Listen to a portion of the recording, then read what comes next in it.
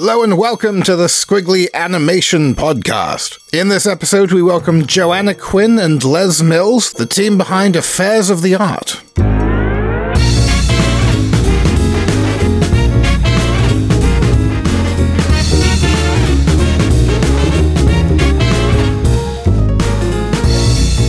Hello. Bonjour, mes amis.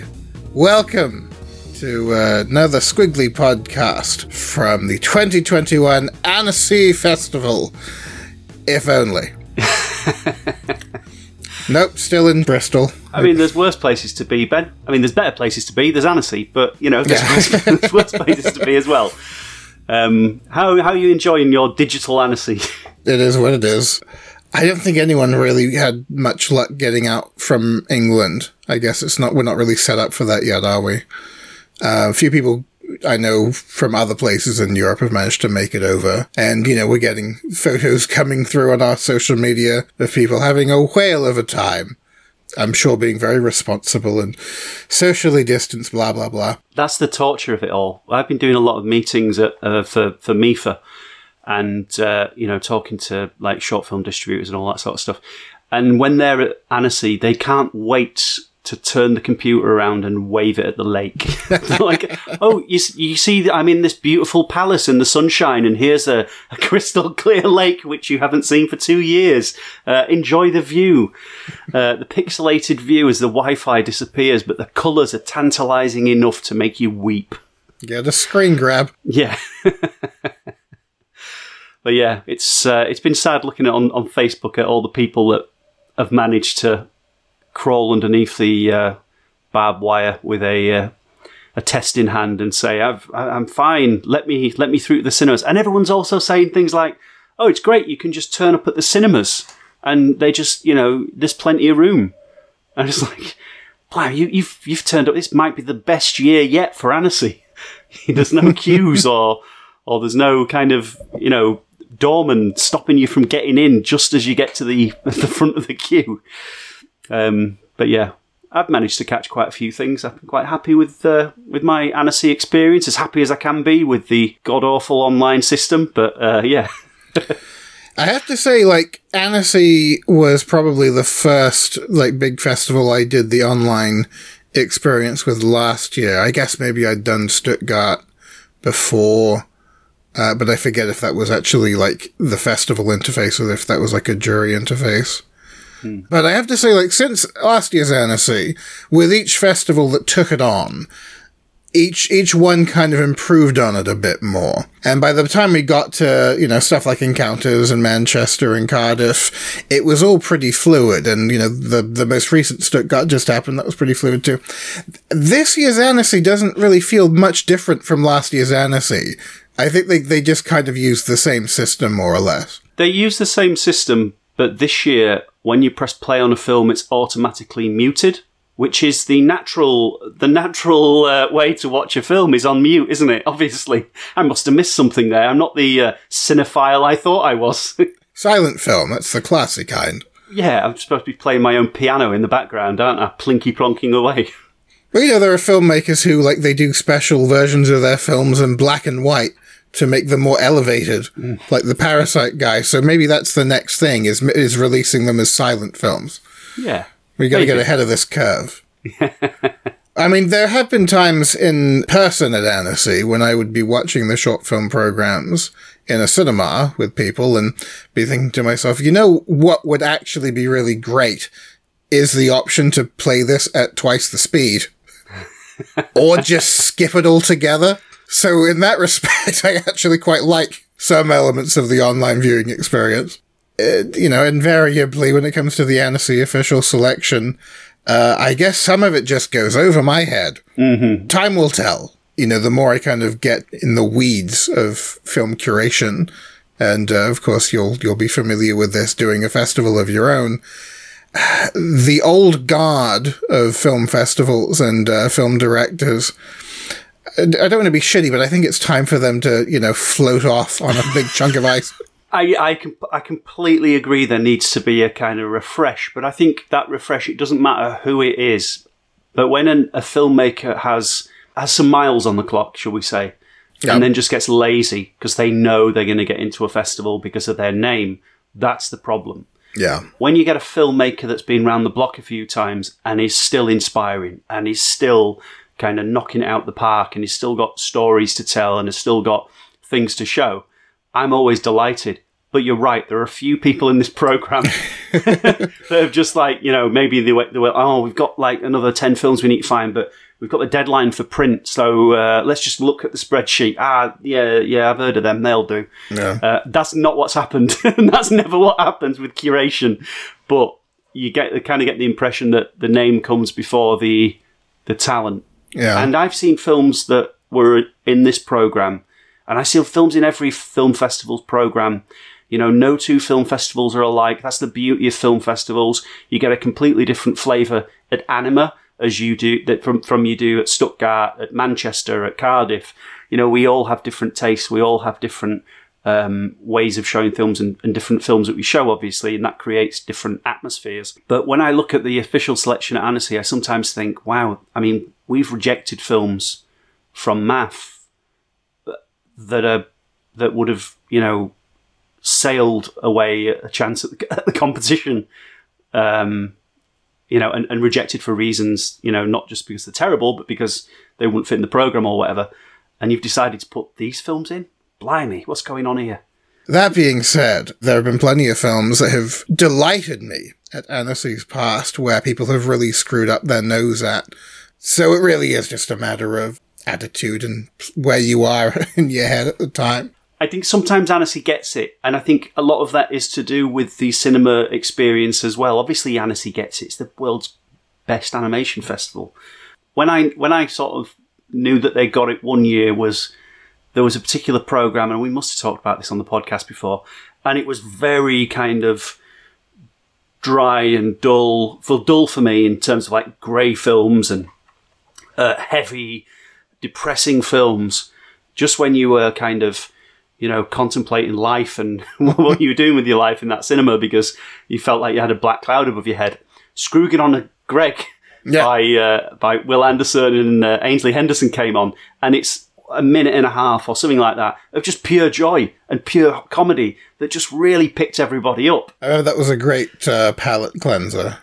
It was like a palette sandblaster. It was brilliant. If people have been following the Annecy social media stuff, they might have seen a video they posted up that Joanna Quinn filmed 30 years ago. And it's a real treat. It's just a montage of just all these faces of animation, but, you know, in their sprightly youth.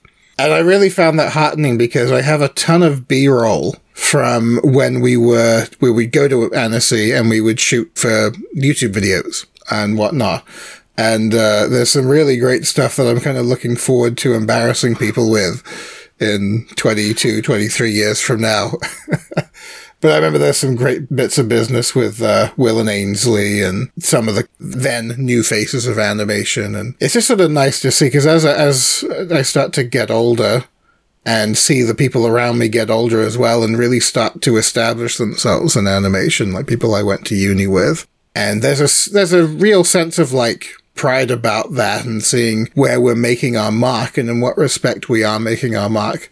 It's just a nice thing to see. And it's great to kind of see that journey in reverse a bit, I suppose, when it comes to Joanna's video, seeing people who are kind of not quite yet as firmly established as they are. There's little snippets of like Peter Lord talking to John Hallis, and you get an impression of that kind of, you know, passing of the torch and all that type of stuff. I think this year as well, obviously, it's, you know, we've both been in the Squiggly game for a decade. This is quite a sort of a milestone for us personally. And I think back to that first Annecy of kind of trying to grab interviews with everybody. And I'm pretty sure that it was the year of the Eagleman Stag, the first Annecy. And obviously, we talk about people kind of growing with the years going by and everything. And obviously, Mikey Please and Dan Ojari and you know, the Parabella have joined forces with Annecy, and that's one of the films that we've seen a kind of sneak peek of at Annecy this year, and that's nice seeing that kind of, you know, where things go. And it's also nice to know that, you know, you're interviewing somebody because I knew that was a good film because they've gone on to do better films. It's kind of helps your ego out a little bit as well. And then there are people who are doing amazing stuff and they just stopped. Yeah. They just went somewhere else and found another direction. And it's almost unfair that someone could make such a mark with one film and then be like, all right, I'm done. Yeah. I'll go into theatre or live action or something completely different. Oh, there's been times along the way you've mentioned as well, like, the first time interviewing Rebecca Sugar. And she was very shy. And yeah, that was, there was something about not wanting to have the video posted, but yeah, we did talk to her. And there's an article on Squiggly, but it was right at the beginning of this new Cartoon Network show. And it was just one of a slate of Cartoon Network shows that ended up just being this phenomenon. And that's a really nice thing to kind of be able to have been there for. That's probably the element I do miss, I guess. It's not so much the programs in a theatre as much as, the barbecues and the junkets and the stuff. It's like, do some nice coverage for our new show and we'll give you a sandwich. Yeah. Deal. I'd have done it without the sandwich. I'm quids in here. What of the Annecy programme this time round have you seen that's kind of in the work in progress or up and coming that you've looked at and gone, yeah, that looks great? I know Netflix have been all over the Annecy kind of work in progress programme this year, haven't they? Netflix are really they're a big presence here. One I just saw actually before we hopped on the call, not Netflix, but worth a mention. You talked to Eric O recently. He's doing a VR thing or an immersive film thing. I just saw a presentation for that. It's called Namu, and that looks pretty interesting. It's sort of, this ever fluctuating symbiosis between animated short film and immersive storytelling. It's taken various forms over the last 7-8 years. And, you're never quite sure which one is going to take hold or for how long. But this one definitely looks nice, and he's got the chops when it comes to giving things that really nice, painterly, almost fine art aesthetic. So Namu, I dug. He did talk slightly about it in the interview. He kind of mentioned its origins and things like that. So you can watch that on YouTube if you want, or you can scroll through this podcast feed and we do have that interview with Erico, so get stuck in there as well. If you missed the Annecy boat, I'll listen to it anyway. So yeah, that was one. Another thing I saw this afternoon wasn't a work in progress or anything. It was just a kind of chat, but it was great fun. It was called Animation Embodied. And that was Jane Pilling talking with Martina Scarpelli and Joanna Quinn and Signe Bauman just about the films that they do and the kind of themes that tie them together. And, they're just, it's a great group of people to listen to. They all do work that kind of centers around the female body and its perception and its role, I guess, societally. And how people kind of pick it apart and ambush it. And Joanna Quinn, of course, has really led the charge as far as making films that bring that subject to the forefront in a kind of not aggressive way, but in a quite upfront way. Signe Bauman, of course, does it in a very sort of bawdy way. Martina Scarpelli's films are quite uncomfortable, but thoughtful. And there are some harsh realities, I think, across all of them as filmmakers.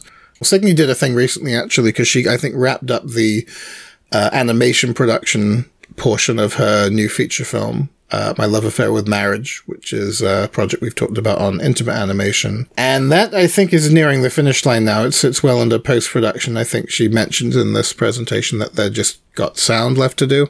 Very long in the making, as an independent feature-length film would be, but really looking forward to that. Ooh, that reminds me, actually, a bit of non-Annecy news, but I'll probably forget otherwise, so I'll mention it now. Did you see that Robert Morgan's doing a feature film? I heard, yes. That's pretty good. Yeah. It's about fucking time. I remember him, talking about how that was, a big bucket list thing of his right when, we were first talking to him. So that's really nice to see that come along. I wonder how many toenail clippings he's going to need for a feature film. I think he's going to have to, have a drive. Yeah. Just get everyone... Door crowdfund fingernails and toenails. So I think it might be called stop motion. Oh, right, okay. Stars Aileen Franciosi as Ella Blake, a stop-motion animator struggling to control her demons after the loss of her overbearing mother, who embarks upon the creation of a film that becomes a battleground for her sanity. As Ella's mind starts to fracture, the characters in her project take on a life of their own. I mean, that immediately evokes a whole ton of Robert Morgan films. Yeah. Her gooey, pink, fleshy, veined characters. So he did a bunch of stop-motion segments for a feature film that sounded, from when he described it, quite similar to that premise. And I get the impression that a lot of it was cut out of the film. So this will be a good way of bringing that, I guess, together. Well, that's going to be great. I'm looking forward to that. Yeah. But yeah, back to Annecy. Presentation that you alluded to earlier, Robin, new Aardman Netflix project, which I think is going to be late November released. That looks fantastic. It's Mikey Please and Dan Ajari.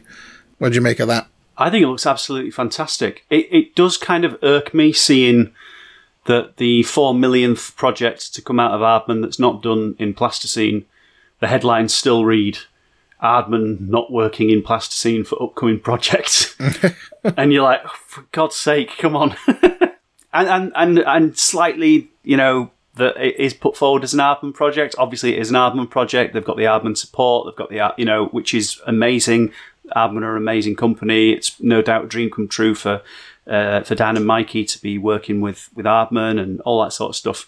But yeah, I'd like to see a bit more of the kind of spotlight on Parabella for this type of thing.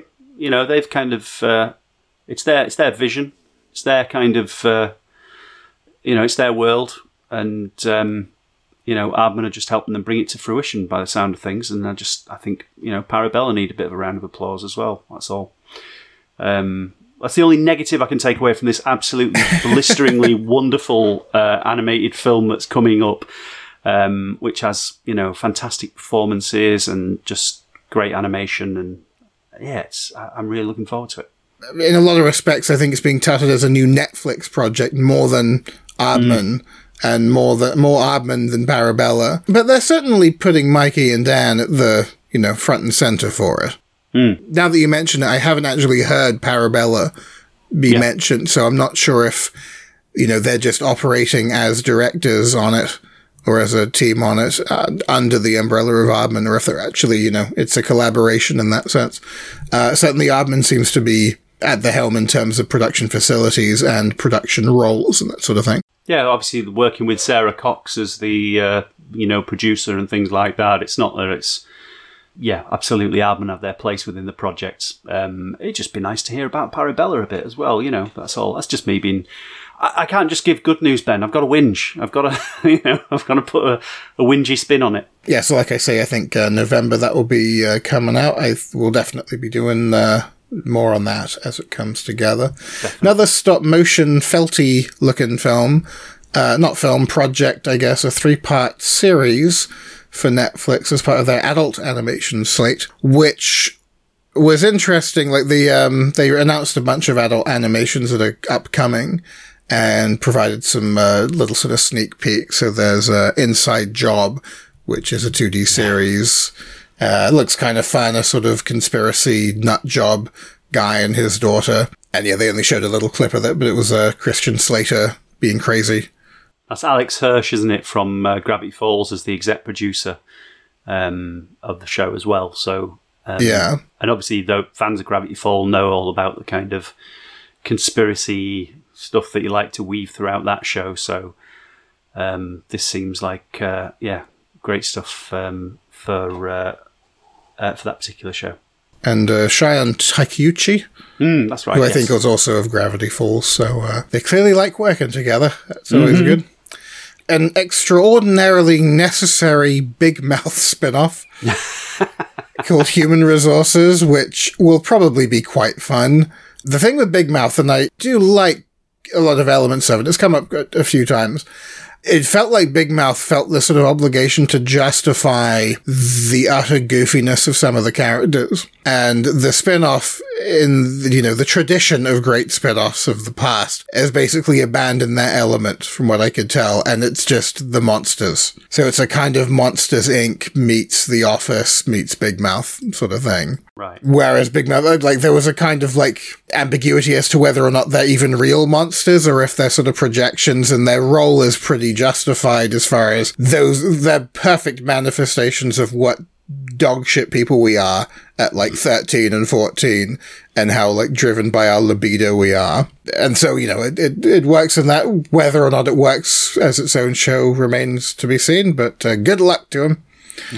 I know that it's bringing back David Thewlis's character, who isn't in Big Mouth so much anymore, so I like that about it because he's very funny.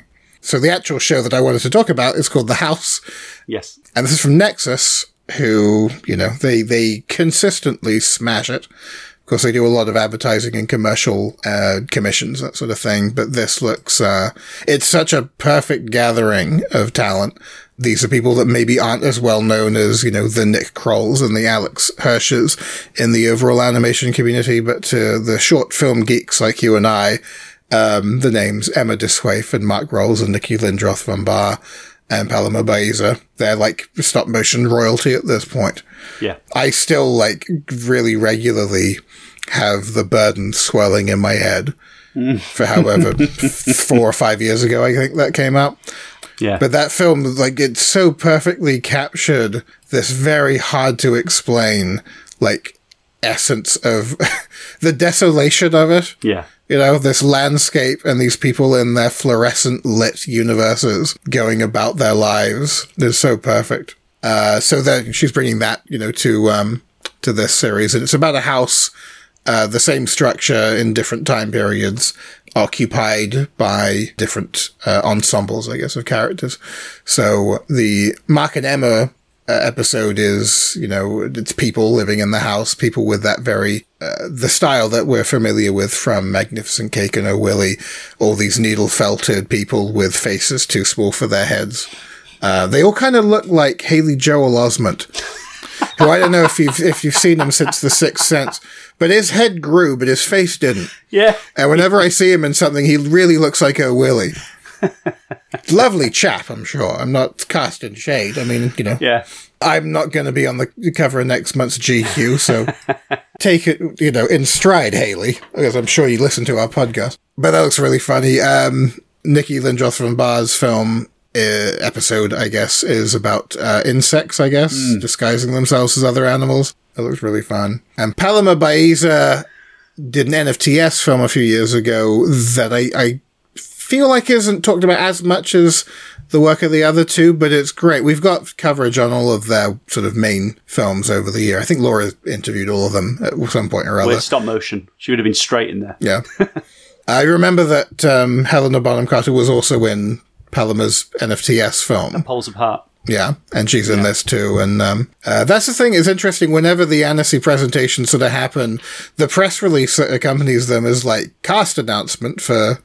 I was like, I would have much preferred more like sort of, animation factoids to share with people, but... Definitely. I mean, like, also going back to the first Annecy I did for Squiggly, one of the best things I got was a fact sheet about the pirates and Adventure with Scientist. How many lentils they used as rivets around the side of the boat. That's the sort of information we need, isn't it, Ben? It's what the public need to hear. Yes, exactly. How many tons of plasticine? How many cups of tea did it take to make the film? That's what we want to know. I'm not like spinning cartwheels that Gillian Anderson plays the cat. Like, if it's as good as her turn as the witch that said yes 3 times in Room on the Broom, hey. I'm sure she does a bang up job. I like Gillian Anderson. What the hell? But yeah, that looks really fun. It's great to see. It's, it would have been nice to maybe have a 6-episode show, but I'm not going to get greedy. Let's see how we do with 3. Season 2. Yeah, fingers crossed. It captures people's hearts. it's nice to see that stop motion is being kind of recognized as something that's sort of viable in the Netflix slate, because they've done a few stop motion things.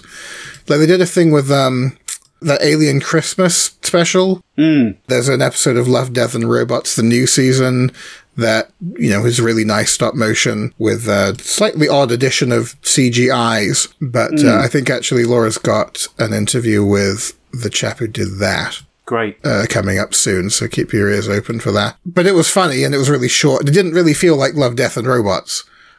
Yeah. There's actually a really great write-up on Squiggly, if I say so myself, because I didn't write it. A new contributor wrote a review of it and had a really great summation. Let me patch it up.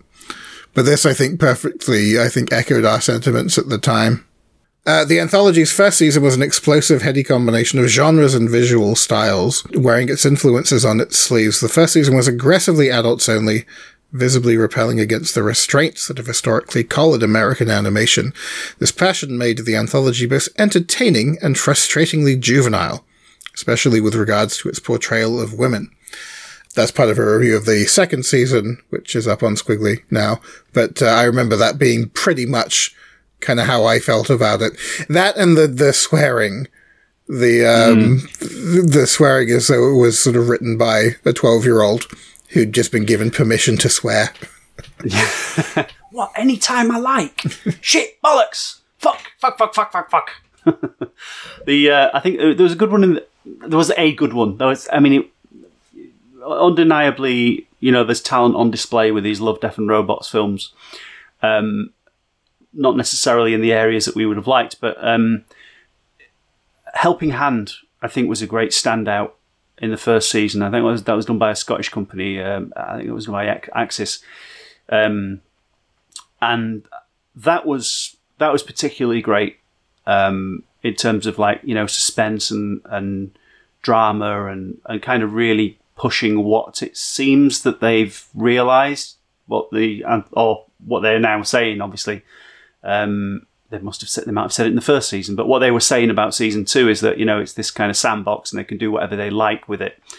And what was interesting about the presentation was it Tim Miller, one of the showrunners, who was saying that when they originally pitched the show to Netflix didn't have any metrics on the group that the show reaches.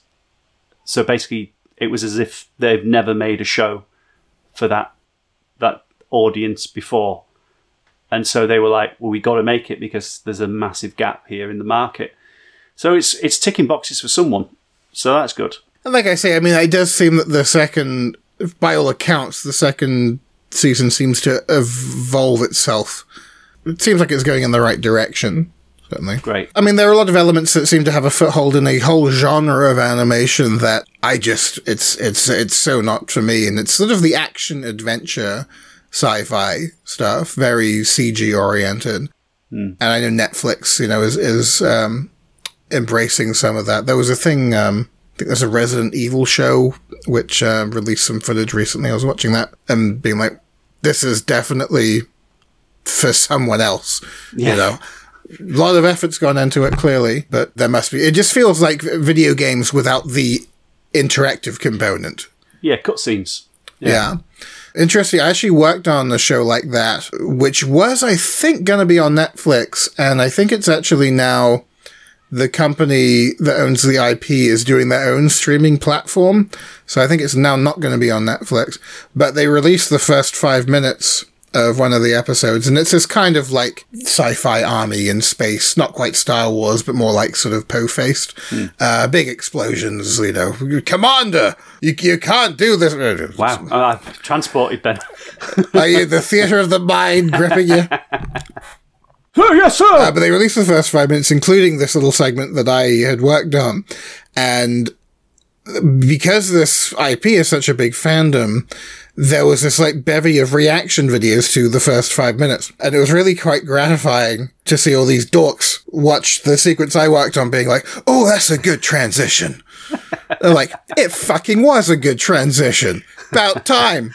Finally. Now I can put that on my gravestone. Here lies Ben Mitchell. It was a damn good transition. From life to death.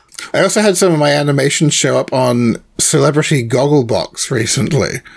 Even more commentary. It was part of a show that wasn't Celebrity Gogglebox, but they were watching it, and like a little clip of my animation made its way into the clip they showed on Celebrity Gogglebox, and then just cut to like a shot of Denise Van Outen picking her nose.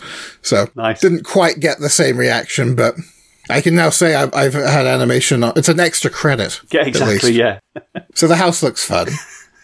Another film that I guess you haven't seen yet, but it was recommended to us by, was it Jamie mentioned this last night? Jamie last night, yeah. Jamie Badminton. I wouldn't have found this film otherwise, but there's this documentary about Will Vinton called Clay Dream, and I think it's also been playing, it's supposed to be playing at Tribeca and a couple of other festivals. I think it's just kind of launched. And it's the company who do, I think they do Rick and Morty, maybe. It's called Starburns, isn't it? Yeah, they used to do it. So it's Dino Stamatopoulos, is it? And Duke Johnson. They did Anomalisa. Yeah. And I gather that maybe Will Vinton would have been probably an influence on him. Now, I love Will Vinton's stuff. I hadn't seen as much of it as I thought I had. It really goes into some interesting detail about the different kind of work he took on as he was adapting to the changing climate of animation. And I think the narrative that I kind of had in my head was that he rode the wave of stop motion's popularity in the 80s with stuff like California Raisins, that being the main one. And Domino's pizza commercials. There was a Michael Jackson music video that's sort of iconic. That scared the crap out of me as a kid. That dancing rabbit. Oh my God. It was the fans chasing Michael Jackson, and they're all for some reason claymation, but he's not. And then he's like, I'll turn into a rabbit and escape. Then the song begins. Why the fuck not? As long as we're keeping him away from kids, it's fine. Nothing was ever conclusively proven, apparently. Weirdly, that video isn't really referenced so much. There's like a still from it that you see, but then there's this whole other thing that he did. It was like a California Raisins meets Michael Jackson project, which I hadn't heard of. But there's this really creepy scene where he's like, I guess Will Vinton is filming his answering machine, playing back all of these like answering machine messages from Michael Jackson. It's like, well, we gotta work on a project together. Call me back. And then, babe, where's Michael Jackson again? Are you there? It's so like, what does he want from me? Wow. I mean, if Michael Jackson's leaving you that many messages, you're going to film it for posterity, I suppose. Exactly. But hey, it's he had quite the storied life, Will Vinton, and he was not without his own idiosyncrasies. It really does lay him out. You know, it's not like, it's a celebration of his work, but it's not like portraying him in this way that he was, you know, he made mistakes. And he, I think, was the architect of his downfall, to borrow a phrase. It wasn't very fair, but it was all sort of legally above board, really, you know? It was, I think the analogy in the documentary is, you know, he was a guppy that made friends with a shark. Fair enough. So it goes into how Will Vinton Studios becomes Laika. And there have been some really interesting, like, articles and interviews about how that came to be. And it doesn't give a whole ton of new information, but it does give some interesting sort of insight into, you get both sides of the story, and it does kind of make sense from a business perspective. But, you know, there's business and then there's emotion, and then there's sort of what one person considers to be intelligent business decisions versus just being nice to someone and human decency. It is what it is. But what's really I won't spoil the ending, but it ends on a positive note.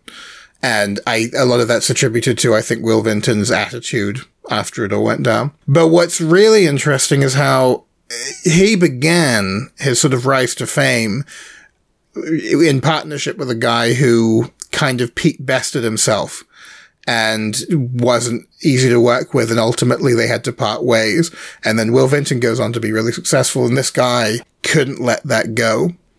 And to his eventual, like, death, like, was constantly, like, you know, bitter about Will Vinton doing well. And perhaps that being in his past, after losing his studio, maybe that was how he was able to become so zen, because he felt a lot of remorse for this guy who had been his friend, working himself up so much about them going separate ways and him not being able to ride the crest of fame. And yet Will Vinton's fame, it wasn't like they were universally beloved all the time. The Mark Twain film was completely panned, which I didn't know. I didn't realize it was even that sort of known a thing. It always felt like a very obscure thing to me. Certainly with the Squiggly Film Club votes. Yes, I mean, shame on all of you. Yeah, exactly. But essentially, they show like snippets of reviews, and like one of them is like, a kid watching this film wouldn't have any idea what's going on, and I'd be like, "Yep, that was me." I didn't know, I hadn't read any Mark Twain until I was like 9 or 10.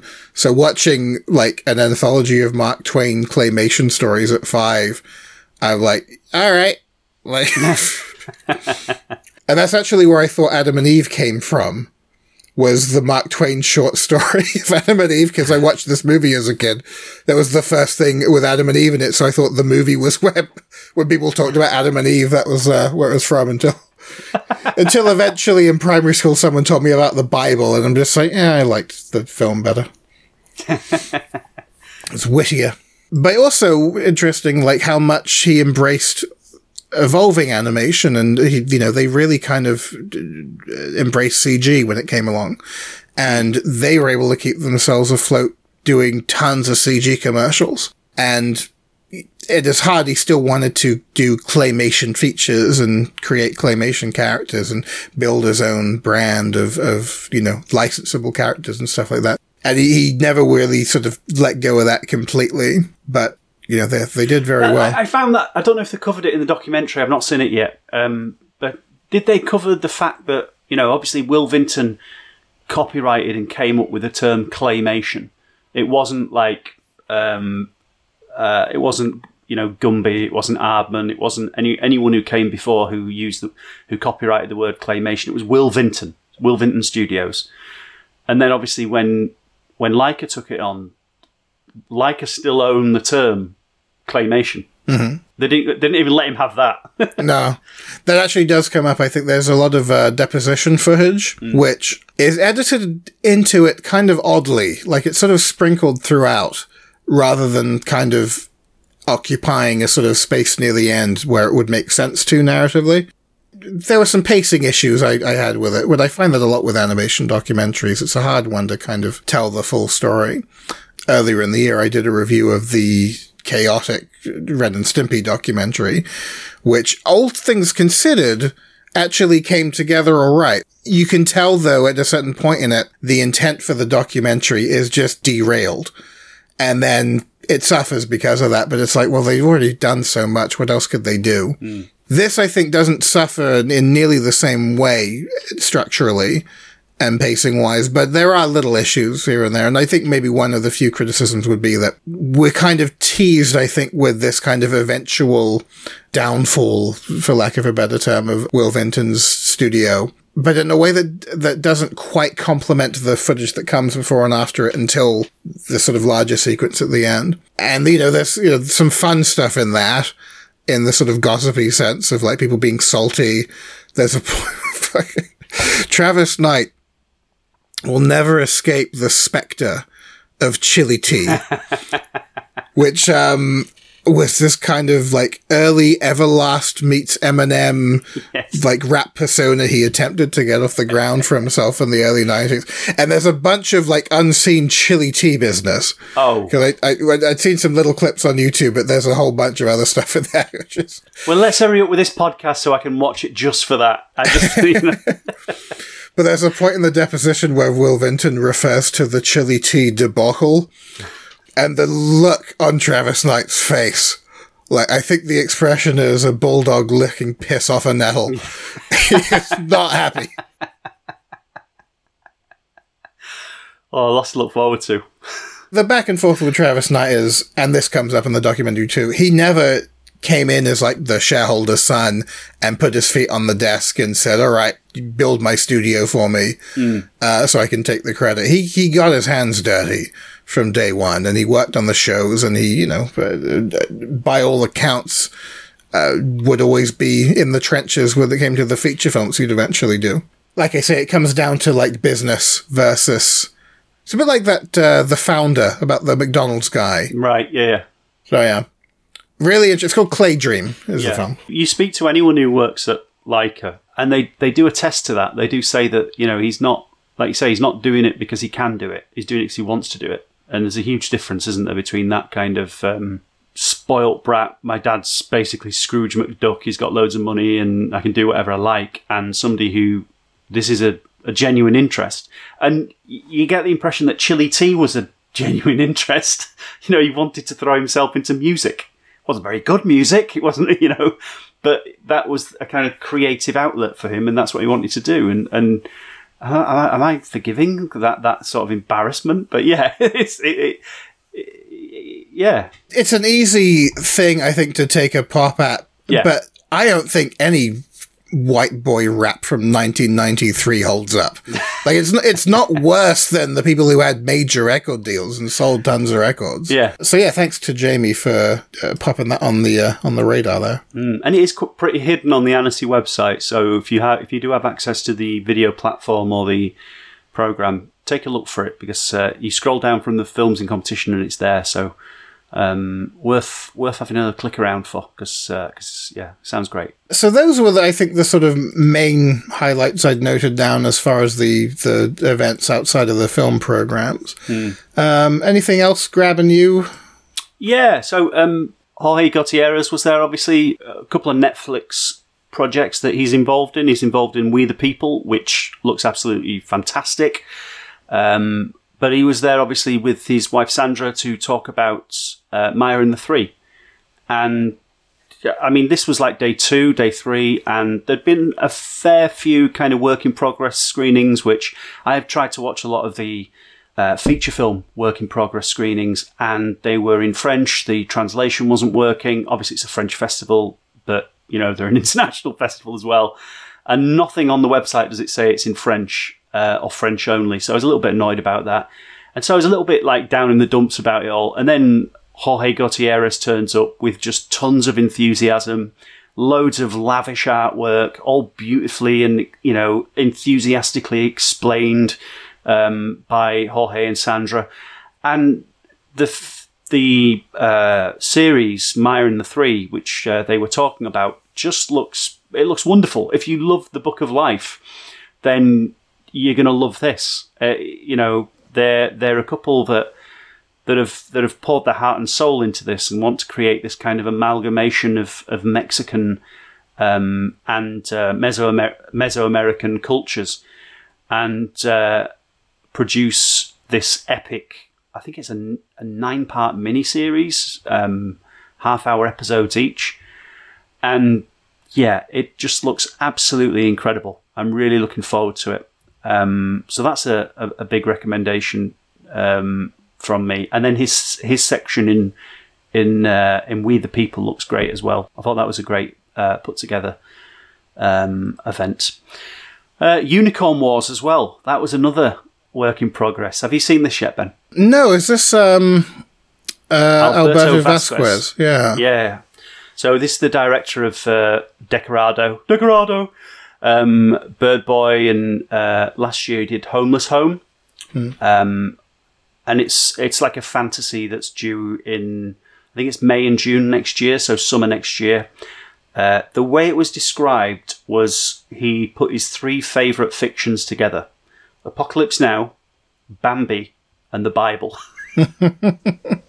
Rather cheekily, which and it is Apocalypse Now meets Bambi or the Care Bears or something like that, and it's a world where teddy bears are battling for the enchanted forest against unicorns. So on paper it sounds cute and lovey-dovey, but in reality it's this kind of harsh, kind of lost in the jungle bloodbath, and it does look and it does sound amazing. One of the things I took away from it, though, which was interesting, is that they're having difficulty kind of finding distribution for it through channels, through traditional broadcasters. And I sat there watching it thinking, oh my God, I hope it doesn't turn into another one of these adult animated feature films that doesn't find a distributor. We know plenty of them. But Nicholas Schmerkin, the producer said that it's strange that in 2021 he's still going to broadcasters, and traditional broadcasters are still saying animation is just for kids, so no one would want to watch a film like this. But the same channels are complaining that Netflix is taking all of their best animators and all of their audience. And that got a huge round of applause from the audience, because it's an incredible kind of, it's not even a paradox. It's like they can't even see, the channels can't see what Netflix are doing. I mean, how many times over the years before streaming became such a huge thing, Ben, were we kind of saying, oh, wouldn't it be great if you just gave that person a series on TV, just give that person their own show? And Netflix are doing it. And the audiences are going to streaming in droves, not for convenience, but for quality. And I think that that's something that is kind of is clearly happening. It's something that broadcasters really need to, wake up to, really. So that was great. That's Unicorn Wars. Give that a look. And clap along when he says the thing about Netflix and broadcasters if you want. There's also a great show for the NFB as well. They did a kind of here's what's showing at Annecy this year about animation, which they got some great they got some great films in competition this year. The NFB. And I don't know if that's the world's most perfect segue into talking about the short films, Ben. What do you reckon? Why not? I mean, the like you say, they are present. I think there are 3 maybe or 4 in the main competition, one of which actually we have a feature up on this past week. Mauvais L'herbe, Bad Seeds by Claude Cloutier. Claude did a film called Carface a while ago. We did coverage on that, and I got to see him working on this other film a few years ago when Laura was doing stuff with the SAS in Montreal, and so we popped by the NFB, and he's just making this film entirely on paper in ink. And I'm just like, yes, please. And it's wonderful, beautiful, beautiful drawings. It's strange carnivorous plants that can shapeshift, and they take the form of dictators or weapons or bestial animals eating at each other. And it's almost a kind of like Looney Tunes battle, and yet a bit sort of like push comes to shove as well. That's exactly what, I mean, on my notes I wrote it was like push comes to shove, with a flavour of Terry Gilliam as well, which obviously Bill Plympton takes a lot out of as well. The director of Push Comes to Shove, yeah. I really, really enjoyed that film. I love the kind of the wackiness of it, and that kind of that's Looney Tunes as well, isn't it? That kind of it's Bugs Bunny and Daffy Duck or Elmer Fudd and shooting in the face and things like that. And there was actual shooting in the face as well. So yeah, it was a bit Duck Rabbit Duck as well in places. The music is interesting because it's also, to me, it had a very kind of Carl Stalling vibe. And I'm not sure if that was sort of hugely the intention. We talked a bit about the music in the interview, but I think the genre of music is more kind of to give it a sense of geography. But the actual structure of the compositions to really kind of complement the visual goings on, like chopped up into little pieces and sort of really, used as punctuation for the action. That really gave it that Looney Tunes vibe for me. Not really cartoony. It's sort of more like cartoonist-y. It's like a kind of like newspaper cartoon come to life. Yeah. Who's the guy who did the Alice in Wonderland? Name begins with T. Or surname begins with T. That bloke. Yeah. The book illustrations. Yeah, newsprinty kind of, John Tenniel. That's the guy, yeah. Thank you, Microsoft Bing. Wow. I can't believe you're using Bing. Neither can I. I can't fucking change it. Yeah, that was a great one. And so there's an interview up on the site, the little behind the scenes making of exploring the short up on Squiggly. Is that right? Mm-hmm. Great stuff. Something else that went up last week, going into the commission films category. There were some really good commission films. A lot of stuff for other festivals. That was sort of the main recurring theme, is like other festival items. And then there's some stuff like Kintis Lundgren's Sparks music video was great. Martina Scapelli did a music video, which I think we talked about on Intimate Animation last time. Will and Ainsley's Christmas Adult Swim film. Fucking wonderful. Yes. The big scrotal Santa just pissed off. But there's a film by Anna Ginsberg called Love-Hate Relationship, and that's for breast cancer now. That's in true sort of Anna Ginsberg form, wonderful sequence of like morphing images that really draw upon a kind of established skill for character work and design and stuff. So she was on the last Animation 1-to-1s, or possibly the second to last, depending on whether this podcast goes up before the Elliot Deer one. We'll see. Either way, it's easy to find. Really interesting chat with her. She's really super candid about the realities of this kind of work, especially when it comes to budgets. And no one talks about that. So I think that's online anyway. I'm pretty sure it is, but it's certainly one of my favorites in the commission category, so I thought it would be a nice excuse to catch up with her. Great. Other short films, another one that kind of reminded me of a newspaper cartoon. There's a film called Box Ballet. Did you see that one? That was fun. What it really reminded me of was, did you ever see the animated Far Side? Yeah, years ago. It really had that sort of vibe to it, especially the colouring, but also a lot of the character designs really felt sort of Gary Larson-y.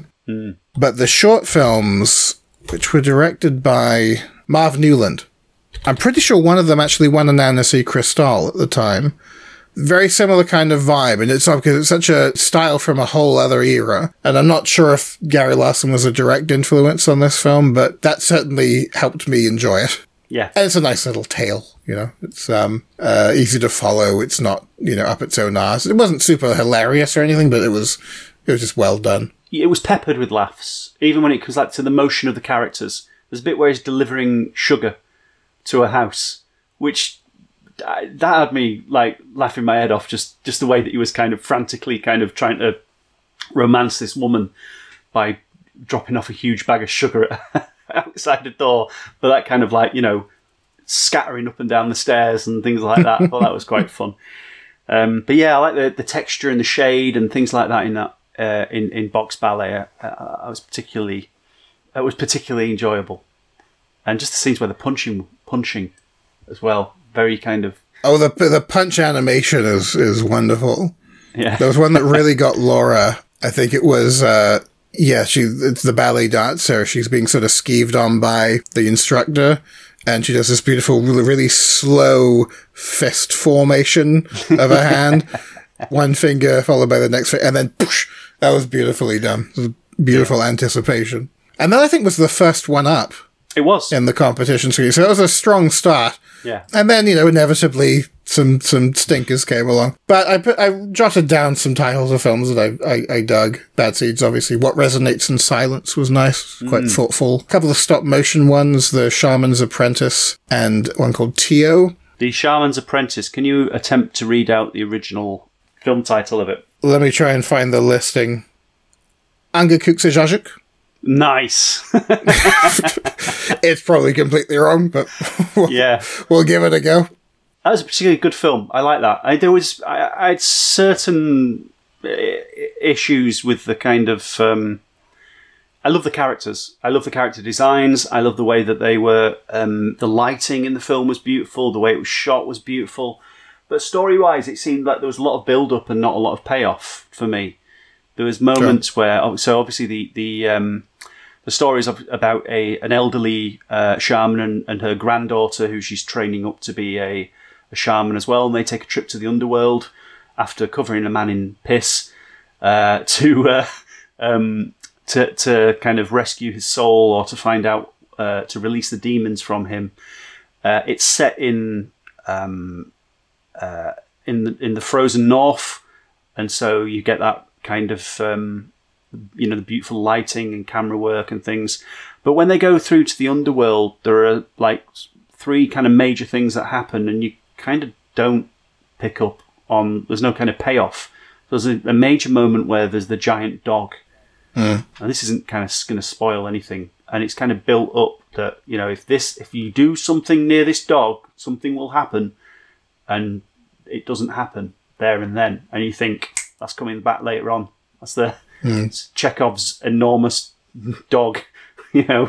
And it was weird how, like, sort of non-threatening the dog was. Yeah. It felt like maybe it was sort of giant, but other than that, it was just kind of like a cute dog.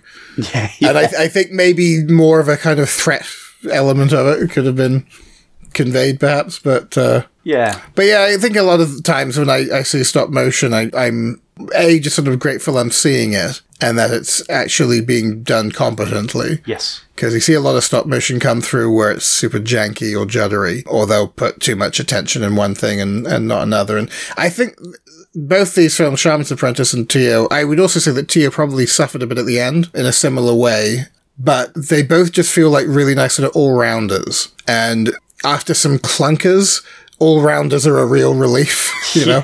Yeah. What did you think of Tio? Kind of reminded me of in terms of like the character designs on the faces, a little bit Monster of Nyx. I can see that, yeah. Yeah. Just wanted to say that.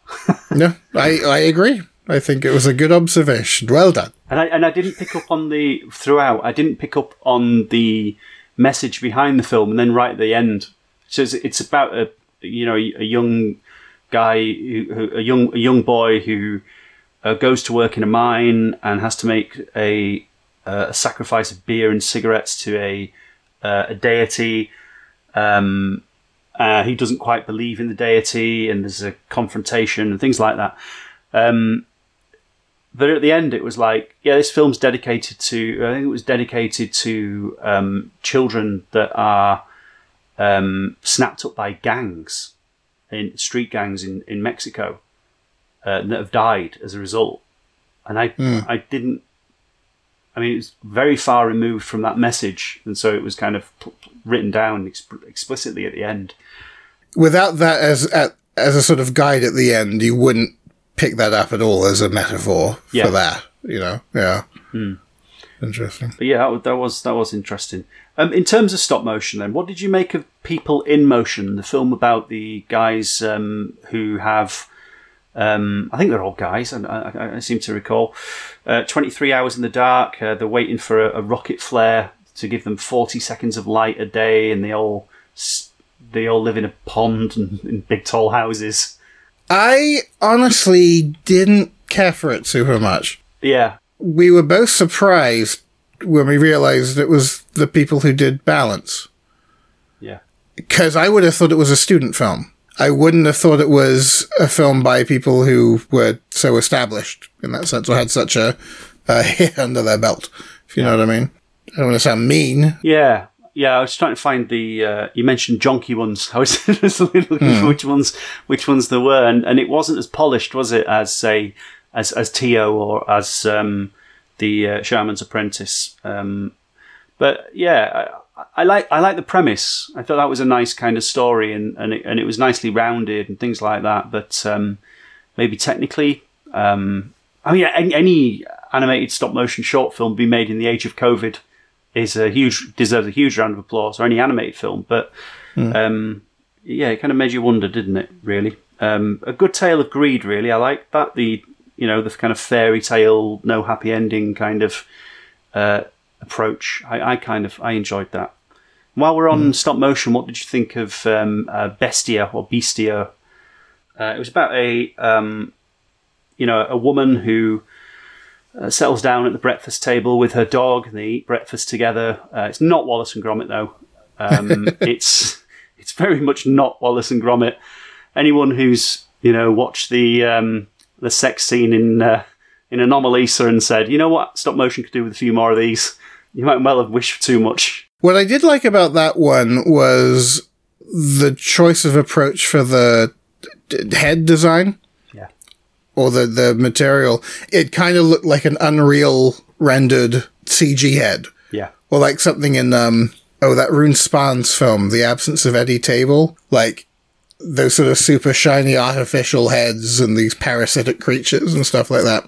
And I quite liked that in a stop motion environment, and the stillness of it and everything. Yeah. It put me a little in mind of Good Intentions by Adam Zaret. For a couple of reasons. A, the kind of the character sort of floating through that, this sort of strange world. But also the production design, like the sets and stuff, had a kind of similar lo-fi quality to them. Like they all sort of felt a bit like cardboard cutout, in a similar way. So I got the similar sense of atmosphere from that, and I wonder if maybe Good Intentions might have been an influence of it. Yeah, perhaps. Maybe. A couple of the other ones, just sort of one that I think has also come up before on the podcast, but In Nature, dans la nature, there's just a fun sort of cartoony one about the fluid sexuality and gender identity of the animal kingdom. That was a nice one. And The World Within, I also jotted down, and then in brackets next to it, pretty. But ultimately, I think the head of the leaderboard for me, unless you had a couple others you wanted to go through. I could rattle through some, but let's leave people to make their own kind of judgment. I mean, if you are looking, take a look at Easter eggs, take a look at a film called Horatio, and take a look at a film called, what's it called? This Feeling in My Stomach? All those sensations in my belly. Oh, yeah. Yeah, there's some really nice one. And obviously Peter Millard, just for the sake of it being a absolutely nutcase Peter Millard film, shapes, colours, people, and floating down. Cool. But yeah, we have a favourite, don't we, Ben? We have a front runner, don't we?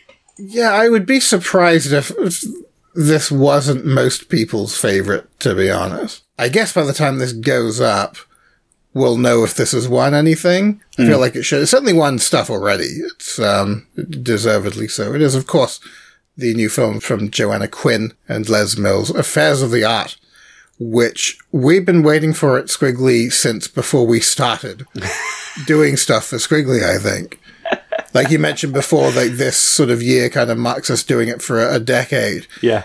Joanna has been a Squiggly advocate and benefactor and supporter since before our tenure, since, back in the days when what's-his-name ran it.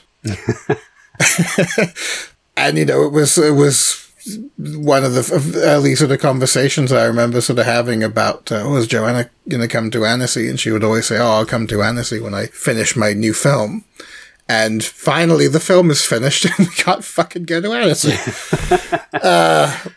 Well, they should, hopefully. I mean, she's obviously part of the events and stuff, but hopefully we'll all be able to go next year. I think they should have a next year anyway, on the strength of this film, because it's quite something. If you've seen any of her other films, you know that she's just, she's the best when it comes to this kind of stuff. It's full, beautifully realized, amazing sense of anatomy and proportion. I think that you see stuff like what Richard Williams was doing toward the end of his career with Prologue, and people saying like, oh, well, this is, I mean, it's very impressive what he was able to do with space and form and anatomy and stuff. But Joanna was showing like her early animation tests at this presentation today, the body image presentation she did with Signe and Martina. She showed like the first animation she ever did. It was so fucking good. And it was just, this 5-second character study of a male figure kind of posing. And she had such an astute grasp of anatomy right out of the gate. And Signe makes a comment in the presentation where she's like, you put everyone to shame. And Joanna's like, oh, no. And Signe's like, it's not a compliment. I'm just stating it as a fact. But she's one of these people that is always drawing. That's the type of thing that doesn't, and she enjoys that. And that joy is front and centre in her films.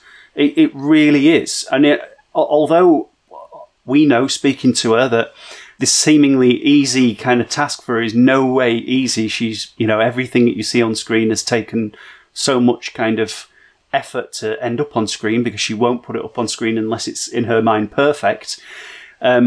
That all comes from just constantly drawing and constantly practicing and constantly being there. Whenever she's attended events at MAF, or whenever I've seen her attend events at, Cardiff or anywhere else, I always see her with a sketchbook, and she's always sketching. She's always kind of drawing the people in front of her. So if you've been in an audience, and Joanna Quinn's been in the audience as well, you are somewhere in one of her piles and piles of sketchbooks somewhere. If you're interesting or ugly enough, she's probably scribbled you somewhere in there. But I think even though her last film, Dreams and Desires, Family Ties, was an absolute triumph, this new film makes Dreams and Desires, Family Ties look. It's a huge leap forward in terms of like just for you could just go on the look of it. Well, the lighting, the shade, the texture of Affairs of the Art is a step above anything she's done before. You can go on the story. Well, the pacing of Affairs of the Art, it is straight out of the gate like a greyhound, and it's just you're straight into that bouncy, bubbly personality of Beryl that just slaps you in the face straight away. And then the film's not about Beryl. It's about the weirdos that surround this weirdo that we've grown to love over the last 30 years. And they're even weirder, and and you want to find out more and more and more. And she's delivering more and more and more. Or rather, Les is delivering more and more and more through the writing as it goes ahead. And these are clearly characters that she loves. These are clearly characters that they have both, crafted based on people that they know, as Les goes on to talk about in the interview. Family members and so on and so forth. It is a cut above, and yeah, you'd have to be bonkers not to love it. And what's particularly nice about it is that it's, as well as being a film about people, it is also a film about art and passion and the sort of interplay of that and the wonderful sort of business that draws upon, I'm sure, her own experience, and it's just wonderful. I love as well the fact that in a film where you've got, in such a short runtime, I don't know how, say such a short runtime, what is it, 15 minutes, something like that, 16 minutes. But in that 16 minutes, you get, Hotels for Pigeons, Vladimir Lenin, beetroots, corpses, cryogenic freezing, plastic surgery, art school. You get, elderly Welshmen falling down the stairs, screw threads and Hammond organs and things like that. It's all in this film. Cat murder, it's. I keep coming up with stuff that's in this film. Well, that's the thing. You get to the end of a 16-minute film in the business that we're in, and 99% of the time, it's like, okay, next. Yeah. Or quite often, thank Christ, that's over. When we finished this film, me and Laura, we were like sad. We were like, oh shit, it's over. Yeah. And I never feel that way about shorts that are more than 10 minutes long. Yeah. And because it really, like you say, for all of those reasons, it just ropes you in. And something that I gather has been quite important when it comes to this film being out there. Because Joanna Quinn is, a beloved figurehead of animation. Anyone who really knows their animation chips knows who she is and what she's about. I've gotten the impression through a lot of the festival appearances and stuff that it's been very important for them as a team to really acknowledge the work that Les has brought to these films. Yeah. Because when often you talk about these films, you talk about them as Joanna's babies. Of course, the labor is undeniably deserves that discussion. But as you say, it certainly needs the story to sell itself as a film. Yeah, definitely. And you can see through the story that I think I can't remember, this interview was done quite a while ago, but I think I asked Les about, how do you channel that kind of middle-aged Welsh woman, kind of thing. How do you manage to do that? But yeah, absolutely. The kind of partnership between Joanna and Les is a force to be reckoned with. Super. Well, I'm keen to hear the interview. Shall we go ahead and cue it up? Let's cue it up. So this is Joanna Quinn and Les Mills, the team behind Affairs of the Art. So, Joanna Quinn, Les Mills, thank you very much for talking to Squiggly today. Exciting times. We have a brand new Beryl film, Affairs of the Art. How are you? We're okay. Good. Yes, we're fine. We're fine. Recovering really after making this film, which was a bit of a slog. So, enjoying the peace and quiet, really. There's been quite a gap and since the last Beryl film, I'm not having a go at you. You understand? It's only 14 years. Oh, don't say that. It was. Oh, God. A mere 14 years, but a lot of passion, a lot of energy, a lot of love has gone into this project. Yeah. Absolutely. Just to say, we haven't been spending 14 years making this film. It hasn't gone on that long. During that time, other stuff was happening. So it's really just been the last 5 years, four or 5 years. Remember that until around the end of 2013, 14, we were making ads, a lot of ads. And we had a big crew, so we couldn't devote everything to the film. So we only really started seriously getting stuck into it in 2014, really, right? Or later than that. Was it? Oh, yeah. right, okay. Well, I mean, I did spend a long time doing the storyboard, a long time.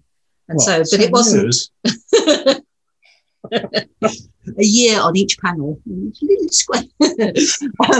But really, we didn't really get cracking until we brought other people on board, which was about 3 or 4 years ago. 4 years ago, that was when Mia. Yeah, when Mia. We had a proper crew, very limited crew, for the last 4 years, really, and that's when all the kind of major work went into it. Before that, it was just Joanna and maybe one other now and then. Yeah, I mean, seriously, probably the last 5 years we've been at it. So going for it. Let's say 5 years. The first Beryl film made many years ago was a student film. I wondered if we could start by heading back to that time and how your working partnership came to be on Girls' Night Out. Well she's got a version. I got a version. I was at college. It was my graduation film, and so and it was a graphic design course. So I sort of fell into animation because we were given animation as a little a project. So, and then I got hooked and thought, oh my goodness, this is fantastic. You've got to do all these drawings. Suits me fine. So I ended up focusing on animation. And Les wasn't teaching at the time then, but I was teaching, but not there. But not there. So I was I wasn't the best student in the world. I wasn't at college a lot. When I was making the film, I tended to work at home. So Les and I worked together on the idea and the actual film. The idea of this character was already there in a sense because Jo had been she'd done this. Not a storyboard. It was like a cartoon. Oh, I did a comic strip. Yes, it was a comic. That's how it started. You probably saw it. I think we might have shown it to you actually. I think I saw it at the National Media Museum. It was at. Oh, maybe. That's right. Yes. Yeah. Well, that's where it is. That was the genesis of it, and it was a simple idea, and it just needed fleshing out. It needed the character to be established. And that's what we did, and Jo did it. When it was first put out, it was a graduation film. And I remember one part of it was that Jo, in graphic design, when you do a graphic design, you have an end of a graduation show where you've got a space and you put all the artwork and, and it's easy when you're doing a lot of different things in graphic design. When you're making an animated film, though, basically you're down to what we show you. When people want to see how it comes about, you can only put the drawings up, the sketches, the vague storyboard. And I remember Jo was looking at all the other students, and they had all these fantastic kind of rich sort of illustrations, and fashion design. It was typography. It's a very cool place. And she was like, I had a telly, and I was like, oh my said, God, so what am I going to put up? What am I going to put up?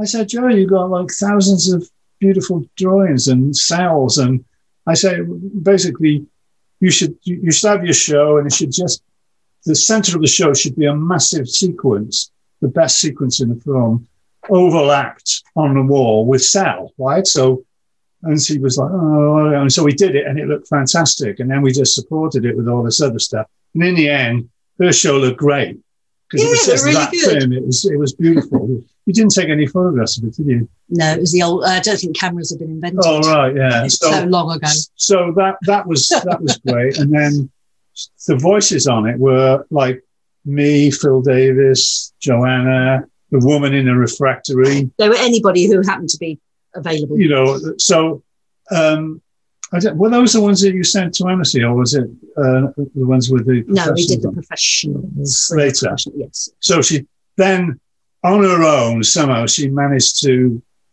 realise there were such things as festivals, and she sent it off to the biggest festival in the world, Annecy, right?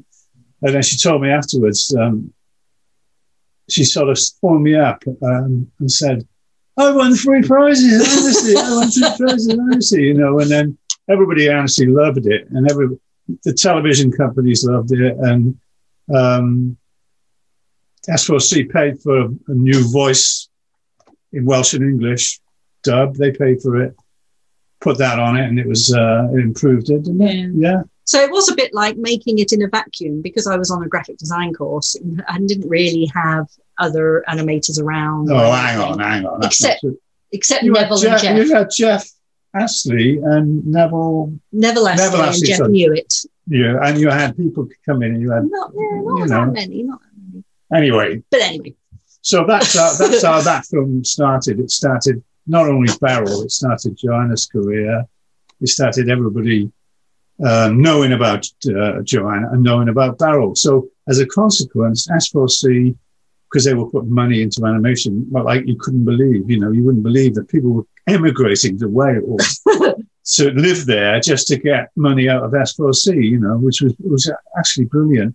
And they said straight away, Chris Grace, you know Chris Grace, the commissioning editor, he said to us, can you write another one? Can you write another one straight away? Another Beryl film. So I said, okay. So we sat down and we talked about ideas, and we came up with another Beryl film, which was Body Beautiful, right? Beryl working in a Japanese factory in Wales, because there were huge numbers of Japanese factories in Wales, more than any other part of the world, actually. You could choose, what? What are you stopping me for? We've over-answered his question. Oh, we are. Keep going.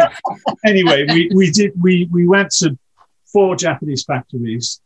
I went filming and recording. Joanna went and drew there. So we got to know how Japanese factories worked.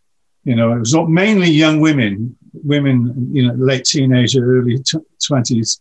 And I said to this guy, thinking it was in the Iwa factory, I think, up in Crumlin, in the valleys.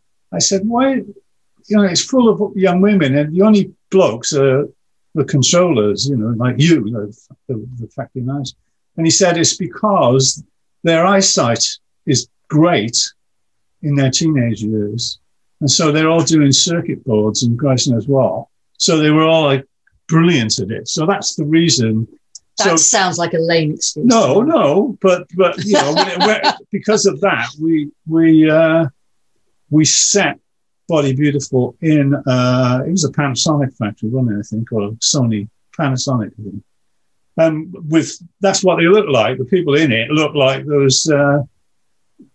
The people in our film look like the people who were working in the factory, and that was great, And that did okay, didn't it? Actually, that film. Yeah, when you look at, we went off it after a few years. Oh God, And but recently we've been looking at it. Sometimes, especially when Joanna does a retrospective, we're looking at it and going, "Oh, it's actually a statement about a particular time and about young women." It's all come to pass now. Everybody's, the feminist movement's moved on, and now people don't accept those kind of conditions, and they want people in control as women and all the rest of it. So it was a bit of a kind of an eye opener for people to see that and get ideas about, why should I be just doing circuit boards? Why can't I be a manager? Why can't I be whatever?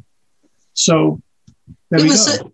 It was also the first film that had a budget. And so for me, it was very difficult to because the idea of being professional, I'd never really thought about it. What? And so I'd made Girls' Night Out almost just intuitively, just sort of playing around, and everything happened to work, and it worked perfectly in the end. And the length, like I remember when we were editing, we had some music, the stripper music, and I didn't even time it, and it finished just at the right time. And I was thinking, gosh, next time I make an animated film, I'm going to make sure everything is timed, because it was all fluke. Everything was fluke. It was fluid. It was fluid, right? Fluid and fluky. Luckily, because we had professionals, we were quite professional in sort of holding auditions.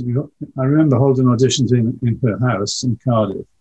And we didn't really know how to do it. So we sort of like put the word out and put ads up and everything. We had this sort of string on a Sunday morning of blokes coming in, saying who they were, and then and we'd interrogate them, say, and they were mainly Welsh guys, right? So, because we had to choose as far as possible actors and actresses who could do the two languages.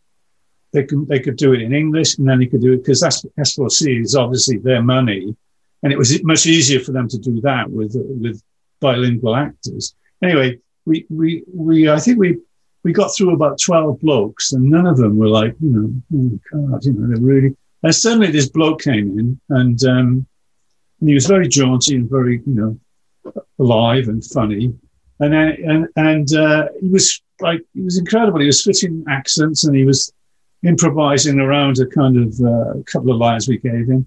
And it was brilliant, We said, right, you got it, and that was Rob Brydon, right, as you know now. And we thought, because he can do anything, he can switch accents, he can imitate Welsh. He can't speak Welsh, but he does a sort of vernacular Welsh, which sounds like Welsh. So that was brilliant to have him, and we found Menna, Carl Francis, a filmmaker called Carl Francis, a live action filmmaker. Did a lot of movies. He recommended Menna Trustler, the one who's been Beryl ever since. And we auditioned her. She was great. Just to say, the first Beryl was Myvan Witalog, who sadly died. So that's why we had to look for a new... Does he know? Yes, he does. Oh, right. So we had to look for a new voice. She was the wife of the guy who was really famous, who was in all those kind of... David Jason. Yes. But unfortunately, she died, didn't she? So that film, that was... after that, what happened? We've got kind of known in circles in Channel 4 and in S4C, and we got to know people like the commissioning editor for Channel 4, who was Claire Kitson. Yeah, Claire Kitson, and she was sort of enamoured of Beryl and the animation, and she said, "Oh, it would be great. I got this slot at 7:45, just before the evening 8:00 Channel 4 news, and I want you to do is to write 5 little animated ideas, and I'll broadcast them just before the news." And we said, "This is fantastic, because animation you always saw it at 2:00 in the morning. Even those programs like The Ghost in the Machine and what was it? Formations. Yeah. They were all on like last thing at night when everybody gone to bed. So we thought, oh, great. So I knuckled down and I wrote 5 Beryl things, and we were quite excited about it. And then she resigned. And the next person who came along said, "Well, we're not doing this anymore." And we said, "Oh, God." But Chris Grace, we'd signed something with him to do 1 film. So he had to basically honour the commitment. And then I wrote, I took some things from each of them, and I wrote the last film, not this film, the last one, which was Family Ties, right? Dreams and Desires, which we had to put 50% of the money into it, which is okay, because at that time we were doing ads. So we funded it half and half. And we made that quite quickly, didn't we? I think it was 2 years, I think that took. And that was 12 minutes.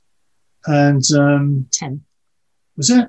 I thought it was 12. No, Anyway, that, don't think so. like, it was incredibly successful, I think but anyway, that was, Let's take a breath. I'm breathing. That did pretty well. This is one of the joys of interviewing a married couple. Anyway, so we had a couple of years after that where we enjoyed going to festivals and having, being on juries and all that, because the life of a short film is about 3 years, really, isn't it? 2. Oh, all right. Well, for us, it was 3. Somehow it managed to be 3. And then we were stuck into, remember at the same time, we were making films like Wife of Bath, Britannia, Famous Fred. Yeah. I mean, we weren't just doing those things. So it was a full agenda. A lot of people working for us. And then the ads kicked in. So we were doing ads as well as films for television. And we had a big, I think we had 42 people working for us at one time. Can you believe? That's not that big. What? It's not. I mean, if they were all squashed in this room, but you only had 5 on this one. It's not like 200. So they were good times, because we had an income and we were employing people and they were great people, Yeah, we've always been very, very lucky that we work with super talented people. So. Yeah. And lovely people as well. A lot of them we knew because we'd either taught them or we knew of them in a teaching. Yes, one of the benefits of teaching, you can steal the best students. Yeah.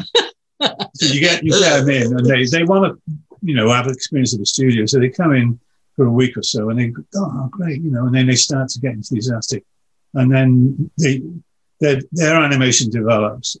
And then you can basically employ them, which is great, Obviously, you were invited by S4C and by Channel 4 to return to create more Beryl films. I wonder, obviously, now Beryl has returned once again, what for you both is the appeal of Beryl from a drawing point of view, from a writing point of view, from a directing and a producing point of view? What's the appeal for you of working on Beryl? Want to go first? Yeah, I think we enjoy Beryl as a character because she's very accessible and the audiences really seem to like her. And she's a little bit of an anti-heroine. She has a go and then fails and then succeeds. And so I think she's got lots of foibles and weaknesses. And so you can have fun with her. And I was talking to somebody the other day and I was saying, what's really nice is that because she's not really vocal, and look at me and blah, blah, blah, blah, blah, it's not all show. So when you're animating her and you're making her act, a lot of it is what she's actually thinking. So you're able to do a lot with facial expressions. And so you're trying to get her character across with her facial expression and her body language. So it's not all about the dialogue. It's deeper than that. You're really trying to get her character across. With the last film, we felt that we actually wanted to explore beyond Beryl. Like we felt like we've sort of done Beryl and we wanted to introduce her family. And so that's why there's actually more of her family in Affairs of the Art than there probably is of Beryl. Beryl is the narrator throughout it, but we get introduced to her sister and her husband more than in previous films, and her son Colin. And so she sort of talks about her family. So she's the narrator and is very present throughout, but actually visually we see much more of the other characters than we do of Beryl. And so that was really nice. That was new for us to be able to do that, because we did think, oh God, another Beryl film. I did. We're just doing the same thing over and over again. So we did want to expand it a bit. So that's why. Yeah, I mean, it was useful, to write, not just because remember, I'm a bloke and Beryl's a woman, and I have to bear that in mind all the time, obviously, and I've got used to doing that. But it's nice to be able to branch out and concentrate on other characters with strong personalities as well. Because some of those things that I wrote for Claire Kitson never got made. I took some of them, and they were in this last film, the one we've just made. So, especially Beverly. There was one film that we were going to make, which was called Beverly Thrills, right? Beverly Thrills? Yeah. Where Beverly did go off to Hollywood and make it and all that. And then Beryl went on a journey to visit her. And it wasn't a very good script anyway, that. But I ripped off Beverly and stuck her in this film and developed her as a character. And she does those things, but with a kind of quite a strong narrative. How does she manage to end up in LA, you know, mixing with celebrities and all the rest of it, you know, when she was just basically a nobody, a schoolgirl in Wales, but with an incredible obsession, you know. So this film ended up as a kind of a film about family and a film about obsessions, family obsessions. Because I guarantee if I asked you right now, you know, is there somebody in your family who's really weird or, you know, messed up or something? I'll tell you to take your pick. Yeah, exactly. So, you know, it's sort of, so in some ways, I mean, I've never met Beverly, but I certainly have met Colin, because Colin is very much based on my brother. And he's like that. I mean, you know, he hasn't seen it yet. but you know, finding his reaction, Les, I think. I've sort of dropped hints over the last few years saying, like, you know, that time I remember this time where we were sitting on a table and you know, when I was younger than a teenager, and he was very precise about everything, as he is in the film. And he would shout at my mother if his dinner wasn't ready, like as if he was married to her, you know. And then he would be critical, like one day he'd look at that thing and he'd pick out something, and one day he picked out a hair and he said, "Ma'am, there's a cat hair in my," not pasta, I think was just a sort of British meal. And that stuck with me, and that's in the film, you know, and all things like that are in the film. So it's very much observational from a kind of the narrative is observing other characters in situ. And him especially was my brother. The other characters, where do they come from? I don't know. Where do they come from, Joe? Tell me. I don't know. Oh, one came from a woman across the road. I was a woman across the road. Who was holding a gold party. You know what a gold party is? So, like a Tupperware party, yeah, or an Avon party. And we were in Barry, which is where I was born. Quite some time ago now. And across the road from where my mum and dad lived, there was this family, this couple, with this huge white Mercedes car. They always had this immaculate white Mercedes. And then old Mercedes. Yeah, an old one, but it was great. And I said to my dad one day, I said, "Oh, that car is great. If he ever wants to sell it, let me know, you know." And then one day, my dad phoned me up and said, "Oh, he wants to sell it." So we went there and we went to see him across the road. It's a terrace street, right? And we knocked the door, and this woman who I knew from my childhood came to the door. And I said, "Oh, is your husband there? Because we're interested in the car." And she said, "No, he's not. He's not in, but coming in. And so we went in, and she led us into the front room where there was about 12, 14 women with all dressed up and made up and all with, you know, kind of like, what's the word to describe it? Bling. They were full of bling, you know. And there was a dog there with a kind of rhinestone collar, poodle, right? And all these, and she was trying to flog them gold, you know. And in the hallway, next to it, was huge stacks of Spanish beer, because this guy was smuggling Spanish beer in this Mercedes somehow. He was going to Spain or going. And so I thought, this is amazing. You know, all we're there for is to ask them how much you want for the car, and we got involved in this world of gold and and sort of bling and poodles and beer. And I thought, wow, and that's where Beverly came from. This woman was obviously upwardly mobile, and she was a sort of minor businesswoman, and her husband was a sort of, under the counter car boot sale selling cheap Spanish beer. So it's a great basis for a character. So that's how Beverly developed, really. Next. That leads me onto the evolution of Beryl as a character. At one point, Beryl tells a very direct tale about her love for art and drawing. And knowing you both, I'd say that, particularly yourself, Joanna, for love for drawing, it could be you speaking. And obviously, Les, I've heard of your bread-based art antics in the past and things like that. You're both very immersed in the world of art. And can you tell me about? Have you found yourselves turning into Beryl, or Beryl turning into yourselves over the years? Well, I think Joe, some of the scenes, some of the images in the scene of basically Joe's experience of when she was young. She used to draw something everywhere, including over everything on the wall. That's what that image comes from. Yes, in the film, spoiler alert, in the film where little Beryl is drawing on the walls, that was me. So I drew on hippie parents, you see, they let me. And my bedroom was completely covered with drawings. Yes, right. So that was true.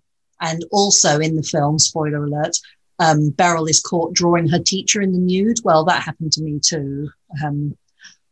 But it was slightly different. I drew our teacher in the bath nude, but I didn't do a bath in the film. So that's autobiographical. And the woman had holes in her stockings with her hair. Yeah, and that was true as well. Oh my God. So that was true. But her name wasn't Mrs. Mouse. Oh no, that's it. I'm not going to say it. Oh, okay. So we rechristened Mrs. Mouse. We used to be the name of the violins teacher in my school. Right? But I think after so many years of doing adverts, I was absolutely desperate to do my own art. So I think it was slightly autobiographical, because I was feeling, even though I was creating all the time and doing lovely drawings, it was always for somebody else and selling a product, and it was somebody else's vision. And you end up just being a service industry, really, because you can make as many suggestions, and why don't we do it this way, and perhaps we could do it that way, and some get taken on board and some don't. But ultimately, it's somebody else's idea, and you're just doing that as best you can.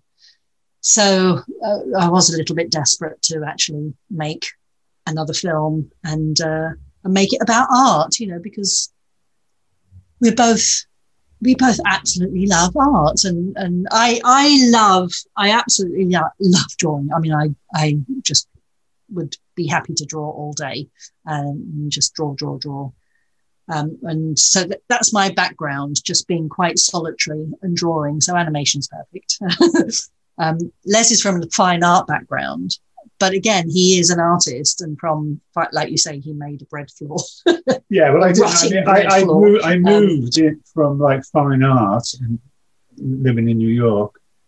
I got involved. I think I made my first Super 8 film, walking from my apartment to the college, because I went to Rutgers University, and I got obsessed then with, the immediacy of making films, So then, when I came back to Britain, the second job I got was teaching in a technical college in North London, Southgate, and they had a TV studio there. I mean, they had an actual TV studio, which is like so.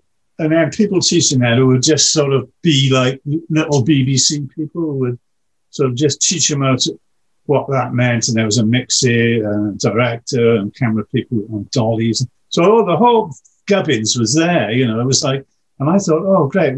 What they're not doing, though, is actually doing anything creative. They weren't like writing a little script and then trying to kind of put it together. So I got involved in that. everybody seemed to love it. So did I. So then I was teaching motor mechanics in another part of the college, right, for one day. And I said... no, you weren't teaching motor mechanics. You were teaching motor mechanics students. Well, yeah, they were potential motor mechanics, right? Yeah, I know, but you weren't teaching motor mechanics. Right, but because I taught art there too. I taught Joanna drawing in that very place, right? And I did taught ceramics and all that. But these motor mechanic potentials were quite lively people. So I said, "Have you ever done any animation?" And they said, "No. You know, we had a camera there." And I said, "Oh, all right. Well, so write a little thing, make a little ad of your own on anything you want. Just make an ad." And these they were like 18, 19, 20-year-olds, and they did, and they made model animation, stop frame. They did, you know, like it was incredible. They just did it, you know. Because I didn't know anything about it. I was just saying, "Oh, just do that, and this is how you do it." But I didn't really know anything about animation. And of course, down the road, Joanna was doing her degree in graphics and doing animation. So she was feeding me stuff back, you know, saying, like, "Why don't you just try this?" Or "This is how you do that." And I would do it myself as well. I would animate, you know, little bits and pieces, dogs and people like that, things like that, you know.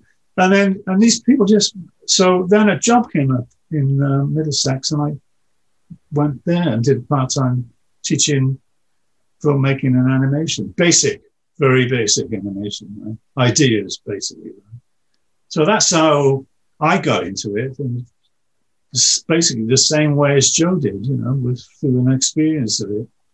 So writing a film about an artist is something that it kind of becomes a sort of a second nature to write. A Beryl struggle as this artist. Yeah, absolutely. No, but the fact of the best thing I ever did in my life, and all my friends would go to art college. I mean, you know, fantastic. You could go there, and first day you arrive, they stick you in a room with a drawing board and a piece of paper, and then a naked woman walks in, and you go.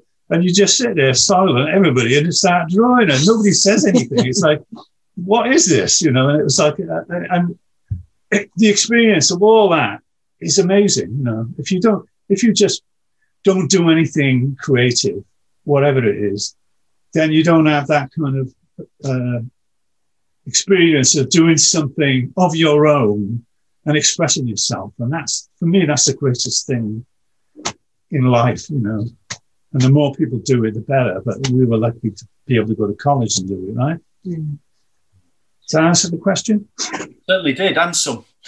The film takes us everywhere. We go from Wales to a very specific part of Wales, the Art College. Talking of Art College, Newport, yes. Newport. A nice nod to anyone who's been to Newport there. We go to Hollywood. We go to Moscow at one point as well. In your research, did you actually go to Moscow? Yeah, we did, and that's sort of why that is there, because we went to an animation festival in Moscow. We were invited with the last film, and so we were like, oh my god, and we had to look around Moscow because it was always a dream to go there, and we visited Lenin's tomb. And so we had already thought that we would quite like to have Lenin in our film. So we went in to audition him. And I had my sketchbook because I thought, well, while I'm here, I might as well do some drawing. And we were in a little queue, and you go in through the front door, and then you go in a sort of circle around him and out again. And so I was drawing, and of course I got told off because you're not allowed to draw. No, what happened is before you go in there, you're not allowed to take any photographic thing. Oh yes, you get. So you've got to leave your cameras with the guards and all that. So, and of course that was the first thing. You thought, oh man, we didn't know this. We went in, and then we said to a guard, you know, there's guards in there.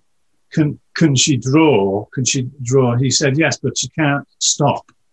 She has to keep moving. Oh, that's right. Yes, she has to keep moving. So she was doing this She was animating It's animated. herself and the drawing as she walked around, and it was like Lenin sat there.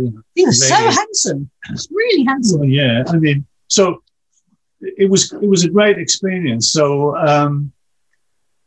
I guess I don't know whether I'd written that scene before we went there. I think we just sort of vaguely thought about it, and then we went to GUM, which is opposite. GUM is the department store across Red Square where all the top communists, the hierarchy, used to shop there. And then it kind of I don't know what happened, but now it's like full of designer Gucci and things. Yeah, all the kind of major things are in there. But we were staying with a Russian woman producer who was doing animated films that your mate animated one, the Tchaikovsky one. Right? Oh, Barry Purvis. Yeah, he did one. He worked with this woman. Well, she showed us around Moscow, and it was great, because she took us one day to the exterior of Ljubljana jail, the prison. It's like where Stalin locked up all his like foes and people. And she said, "Oh, it's going to be televised, and we're all going to be anybody who had their family basically executed or imprisoned by first of all the Nazis, and secondly Stalin, basically, are coming and they're going to read out for 20 seconds of their experience, and it'll be live. So do you want to come and see it?" So we did. So we just stood outside this massive prison square, and this massive queue of people basically read out what had happened to their family, how they were all kind of bumped off, basically. And it was televised nationally. So it's a sort of, I think it's trying to make recompense for what happened, not only during Stalin, but after, until, I guess, what was the name of the guy? Yeltsin came along and kind of liberated things a bit. So it's quite moving. We're diverse.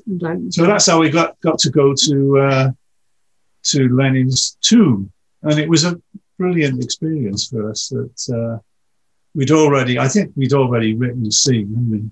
There's a moment in the film which we spoke about beforehand, which appears to be a nod to the snowman. But it's a very tongue-in-cheek, very obviously the whole idea of Beverly, this mad, obsessed child who joins the Communist Party in order to get a free ticket to Russia, is accompanied by this very comedic vision of Lenin in the film.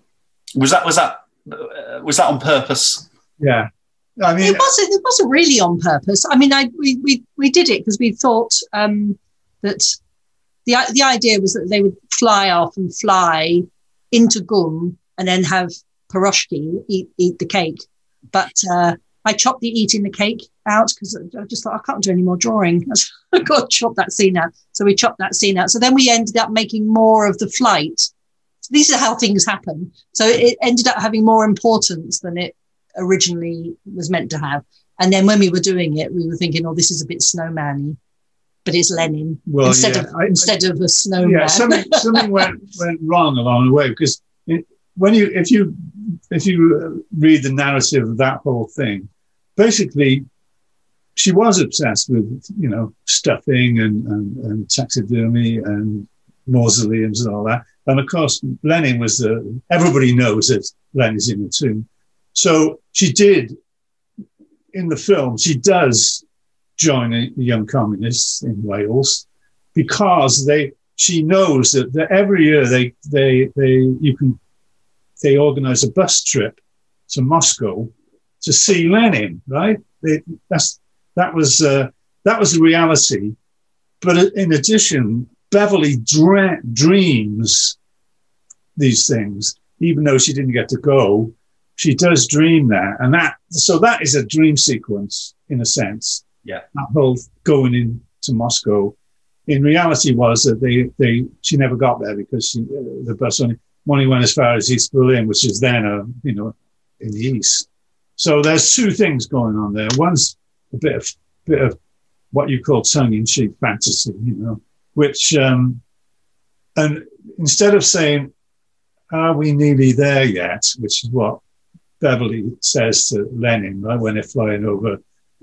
The actual line was basically Lenin speaking, and he's saying to her, "Look down there, they're marching for me," but we cut that out, and Joe put that, the tongue-in-cheek thing. Every kid says that, don't they, right? Yeah. So it was a bit of kind of light-hearted, and but underneath it, Yes, it is a homage to the Snowman. Oh, it isn't. I'm glad we cleared it off, if indeed we did. Sorry. Since the last Beryl film, animation production has changed dramatically, even since Family Ties. And I understand at the beginning of experimenting with Affairs of the Art, you experimented with digital paper, Joanna, in the early stages, which for me that's like Bob Dylan going electric. It's people must have been shouting Judas at you and everything. Can you let us know how you found the right technique for Affairs of the Art? Well, I bought a Cintiq. What I wanted to do was I wanted to make a film that looked hand-drawn but was actually digital, because I wanted to be modern, but to try and experiment and stretch it so that it felt organic and it had the sort of organic feel of pencil on paper. So I animated using TV Paint for about 6 months, actually. But as I was doing it, because there was no great pressure with a deadline, I was able to learn and play around with the software, which I really enjoyed. But I've just found that the process of animating digitally is very different to when you're actually drawing on paper. And one of the big differences is you can see your animation as you're going along. And so as I was animating, I was looking back, flicking back, and then you could flick back. And so you could end up seeing the whole sequence as you're going along. And I stopped. I just found it's a very different way of animating, because you weren't being there was at no point that you would stop and then assess what you had animated with a fresh pair of eyes and say, actually, that bit's not working. The rhythm isn't working. I need to redo that bit or something. Because when you're animating on paper, you're just animating, you're whooshing through, and then you test it, and then you see it moving for the first time in sequence, and then you're able to judge it with a fresh pair of eyes straight away, and you can see immediately what works and what doesn't work. And so that's what I was missing. I was missing not being able to do that. And also the actual, the physical act of drawing wasn't as pleasurable drawing on the Cintiq as it is on a piece of paper. I didn't actually realize how much I enjoy the act of drawing, and the way that you can play with the line and the pencil. Everything is the pencil. You can do everything with a pencil, but you can just do it with one hand, and it's instant. It's from the brain to the pencil to the paper, and it's easy. When you work digitally, you have to sort of plan what you're going to do, because you have to press buttons in order to do what you're going to do. So it's less intuitive for me. Having said that, different people that we were working with in the studio who were all super young, who've been brought up with digital, animation, they found it intuitive working that way, because that's what they were used to. So it's all swings and roundabouts, really. But anyway, I decided to go back to paper. Two reasons. One is that Les could see that I wasn't enjoying it, and he said, well, why don't you just get your light box out and draw on paper again? And I felt it was going back in time, and I didn't want to, but I thought yes. And also, I got a letter from Regina Pessoa, wonderful animator, who had heard that I was working digitally. And she wrote to me and said, "No, don't. You have to stay on paper. You must. And so I thought, oh no, what'll I do? Okay, all right, Regina and Les, I'll go back to paper. So that's what I did. And then I was happy again. So that's how that happened. Yeah, there's one little thing that Joanne mentioned, which is not only all the things that she said about the movement, the act, and but also the kind of quality of a pencil. And the line is textural. You know, it's like you can alter it immediately, instinctively, and do all these wonderful things just with a pencil. Whereas to try and go from that to a Cintiq is like a huge step, and Jo could not get the quality of lines, and she was working closely with, what was the name of the woman? Elodie. She called them brushes. Yes, there were different. We designed so many different brushes. She just couldn't get. But we just couldn't get it right. So I mean, maybe now I could probably do it. I mean, but at the time, yeah, I was spending so long trying to get it looking like a pencil that I thought, well, what? Sod it, I'll just use a pencil. It's something to be said for the sort of sensory experience of a crinkling paper and holding as well. Oh, yeah. There's also, just to chirp in your, when we were doing the colour designs, right? Because I do those, and I do them on pencil, with pencil, right? Caran d'Ache pencil, on paper, exactly the same thing. And there's something about the quality of that and the texture you can get and the subtleties in the colour that is quite difficult to do digitally. I mean, I suppose there are people who can do it like effortlessly, but I think the colours and textures of the film, speaking about them, does open up a fantastic anecdote from that Leonie Sharrock tells about colouring in Family Ties, using a very specific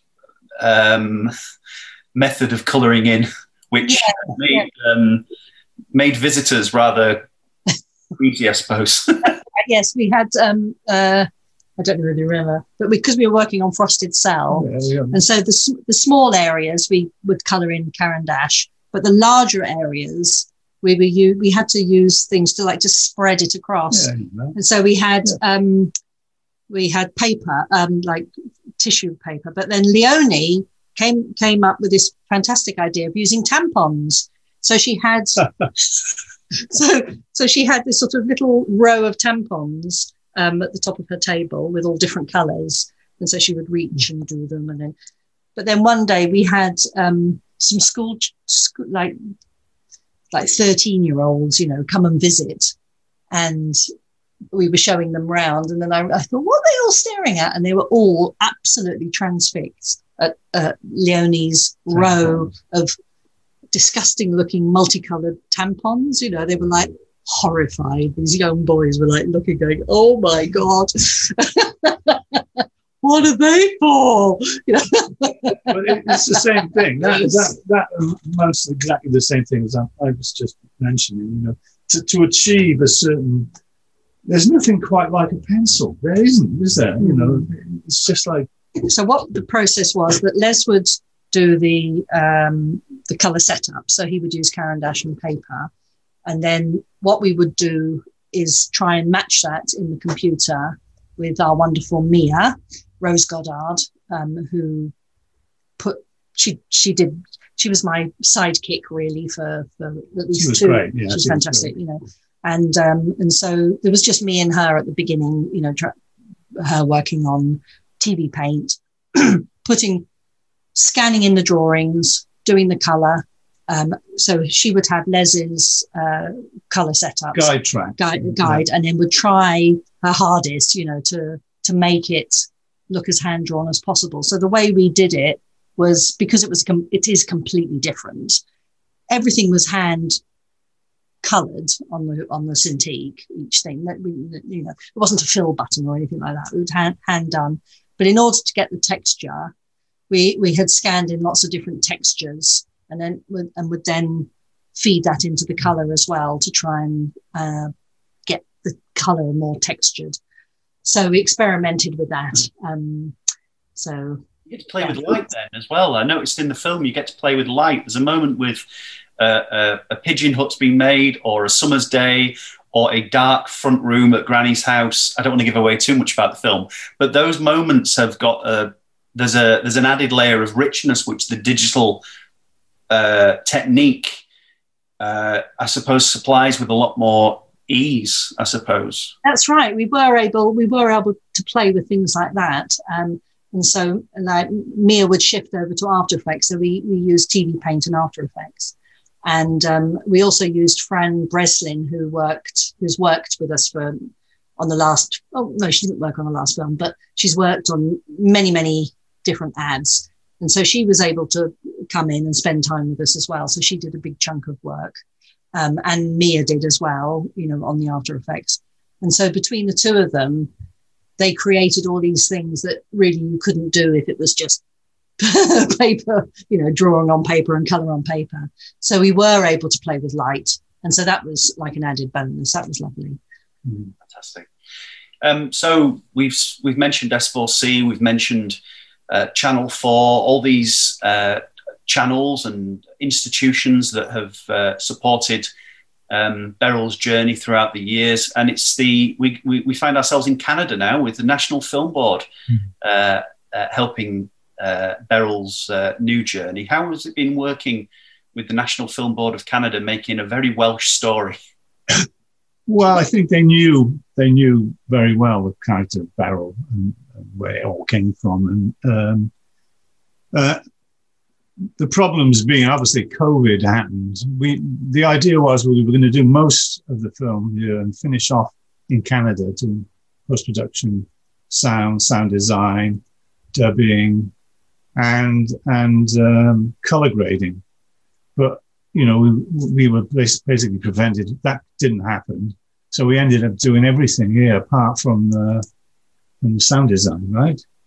So we never actually got to go to Canada and actually participate in a big institution and meet all the people and do that, which is unfortunate, really. But we'll go eventually. Yeah, we couldn't do anything about it, Yeah. so we had to sort of improvise in the end and get our own sound dubbers and our own, color graders and all that. But who were wonderful. They were great, actually. I mean, considering they had, everybody had to work with masks on and screens between it. It was an amazing you had the temperature thing before you went in the room. And you had it was, that probably would have happened if we'd gone to Canada anyway in those circumstances. But we couldn't even fly anywhere. So we were only like a couple of weeks away, before lockdown. And we got the visa and everything. We said, shall we buy the ticket? Shall we? We were that close. And then I said, let's buy the ticket. We'll go. And he said, I don't think. And I was going, oh, it'll be all right. And of course it wasn't. So it was lucky, actually, we didn't go. And it's still, we can still do that. But it's obviously fantastic to be able to work with the National Film Board, because they are the National Film Board, and what a wonderful reputation they've got. And so it's we had one here, like I know we got the BFI, but they're a bit like the BBC, aren't they? The National Film Board, the BBC and the BFI all rolled into one. Sort of, I get it's funny because it was a Scotsman who sort of came up with the idea, really, wasn't it? John Grierson, who ended up actually recording his TV programs in Cardiff years later. And he set up the Newport Film School. It all comes full circle. Yeah. he did set it up, and I did meet him once. So you find yourself in the I don't know whether it would be fortunate situation of releasing the film during a pandemic. Of course, that means that the film gets seen by potentially a lot more people. It's more accessible because people can tune in from home if the film makes its way to festivals which are not geo-locked. But at the same time, you might potentially be missing out on the experience of attending a festival definitely. within the next 2 or 3 years, however long the lifespan of the film, the festival lifespan of the film is. What are your thoughts and feelings on being a filmmaker at this time? Yeah. It's pretty devastating, I have to say, after working on the film for so long and not being able to travel with it, because making an animated film is such a long, laborious process that the big carrot dangling is going to film festivals. You know, at the end, that's what kept me going anyway. And so not being able to go is really sad. It's a disaster, really. Because, you know, not only those things of just getting your film in front of a live audience and instant feedback and applause and all the rest of it, if they like or it. booze. Yeah, right. But meeting up with all the other filmmakers that you haven't seen since the last festival, and mingling and talking, that it's a fantastic. Well, you know, you've been to film festivals. It's the most amazing thing ever, and you to see all these other wonderful films and talk with the people who make them and meet people you haven't seen for a year or so. This way, and it's all virtual. Basically. I mean, I think the delight of going to a film festival is when you go into a cinema and the lights go down and you don't know what you're going to watch. And you don't budge, you don't move, you watch all of the films, and then you get up when the lights come on and you go out, and you have watched all these films that you wouldn't have chosen to watch, maybe, you know, and you've seen films that you thought would probably be not very good, but they ended up being fantastic. And oh, there's the person over there who made it, and look at them, oh my God, they made that, you know. So it's just such a lovely, surprising, educating experience going to a film festival and piecing it all together.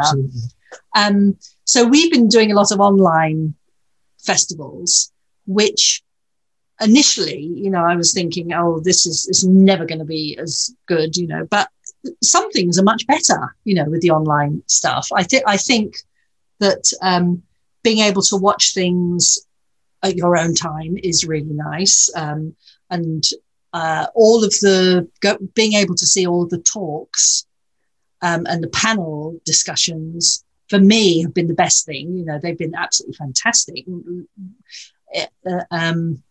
And of course, those things that you can do online, you wouldn't be able to do unless you had gone to a film festival. So it does enable a whole load of people to be able to experience those festival treats without leaving their living room. I think what doesn't work as well is the actual experience of watching the films, because on a small screen, basically. It's on a small. It does. I don't think it matters really for me whether it's a small screen or not. I think it's because when you go to a film festival, you've taken the week off work and you go and you concentrate and you're there to watch films. But I know personally that I've gone on all these online festivals, but I haven't stopped doing my daily things. I've been multitasking. So I've whizzed through things, you know, and I've skipped stuff. And so I feel like I have missed, it's not the same. That experience. Oh, I'm waffling. No, I think that what you just said about going to a cinema, there's something incredibly special about a darkening auditorium. And then this, I mean, we just spent we haven't just spent it was 6 months ago now. When we did the sound dub, we did it, you know, we added kind of latest Dolby this, and we were thinking about, well, there'll be 3 speakers over there. This is going to, you know, and we spent all this dough doing this thing, and we're just going to see it on a little tiny screen. And it's totally different. It is. I know you can stop it, go back and look at it as an animator and go, oh, that's what they did. All these wonderful forensically kind of inspired ways of taking it apart and looking at it.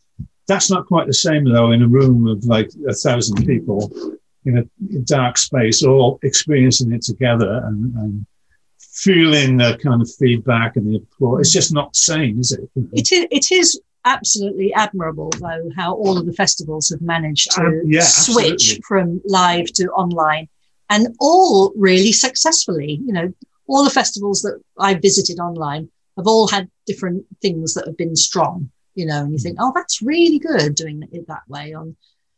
I mean, you, Steve, I don't know how you managed it really, because I mean, Manchester was fantastic online. It was really successful, smooth. You think of all the technical glitches and things that can possibly go wrong. And my secret weapon is Jennifer Hall. I know. But again, obviously, there's plenty going on. I mean, Cardiff as well. Cardiff was wonderful. Amazing job as well. Yeah. I'm amazed that they managed to. You all managed to do it. You know. Yeah, that's all. Bloody hell. You know, especially so last minute as well. Yeah, it's like, is it going to be live? Is it? The technical problems that we've come across when we first started doing a few presentations, where I think, you know, the things going wrong and interrupting and all. That's the downside of it. You know, where you can't actually get close to anybody and things interrupt, or the sound's not right, or you lose the sound and you've got the pitch. All those things, you know, what used to happen when a projector broke down, you know, some guy would rush out and do it and splice it together. I mean, that was going back a bit, but basically it's not the same experience. So you know that as much as I do, right? I mean, it isn't, is it? You know? Well, I suppose there is perhaps hope that given that films like this have at least 18 months of a festival circuit, that we may have the opportunity to see affairs of the art on the big screen, get the anticipation as the lights go down, and appreciate the sound as well. And if not, I'm certain it will end up on a big screen by hook or by crook, I'm sure. But yeah, we learn more about Beryl in this film than any film prior to, I would say. So will we be seeing more of Beryl in the future? Oh, God. No, we won't. I want to make another film, but it's going to be 30 seconds long. It's going to be drawn, no backgrounds. No, it's no colour. My backgrounds in them, right? No backgrounds. And just animation flying around. She wants to do Britannia all over. I just want to do another Britannia. She's going to use a cat or something. No, she's going to take a country. You know. Am I?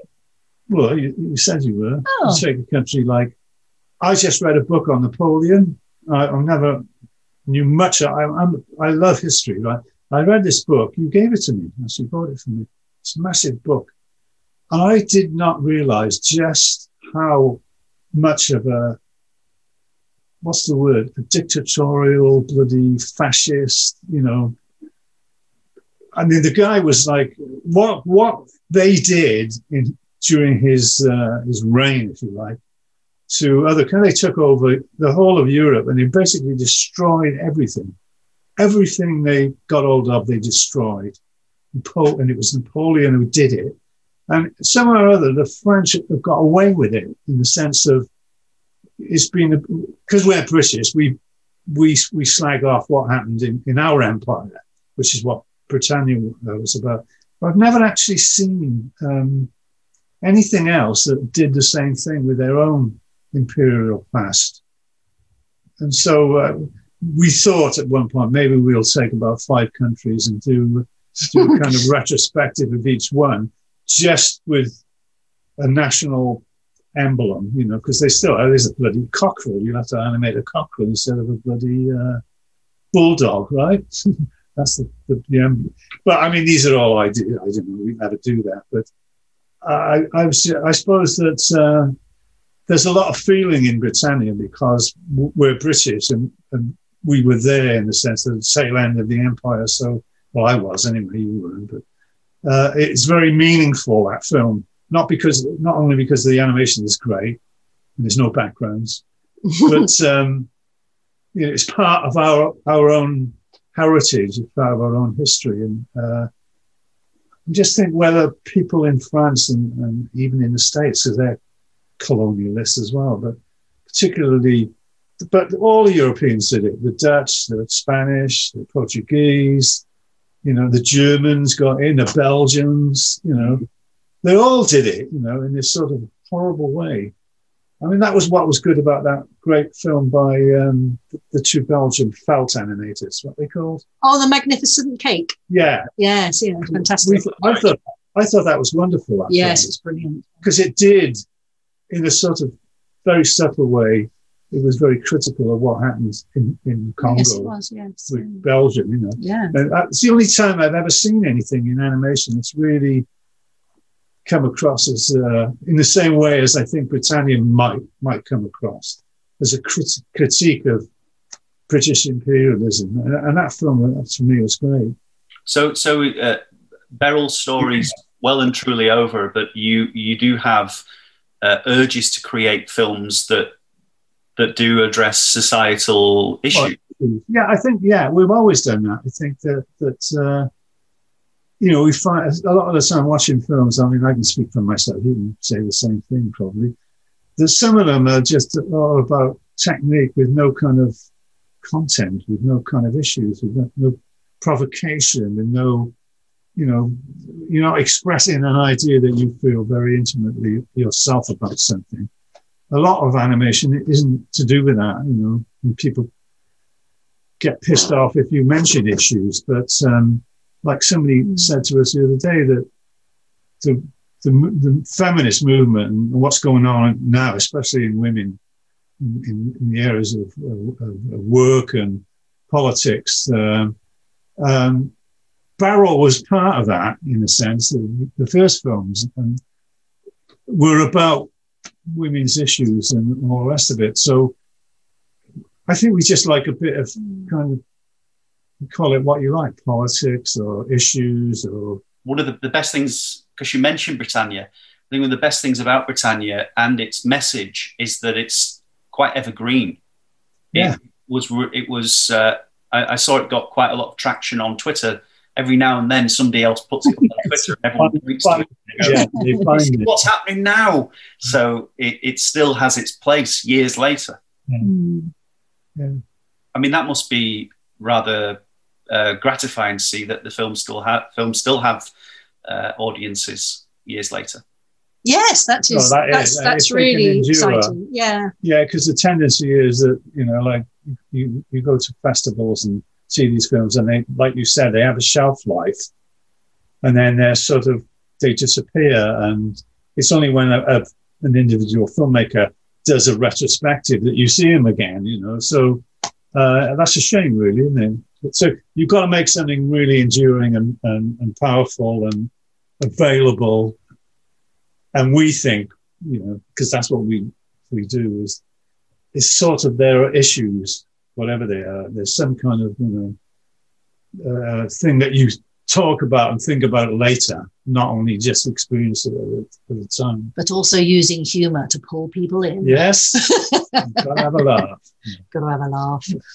Well, it's a good model, and it's one that Beryl Productions have been using very well for many years, and the new film Affairs of the Art certainly is one that is using it.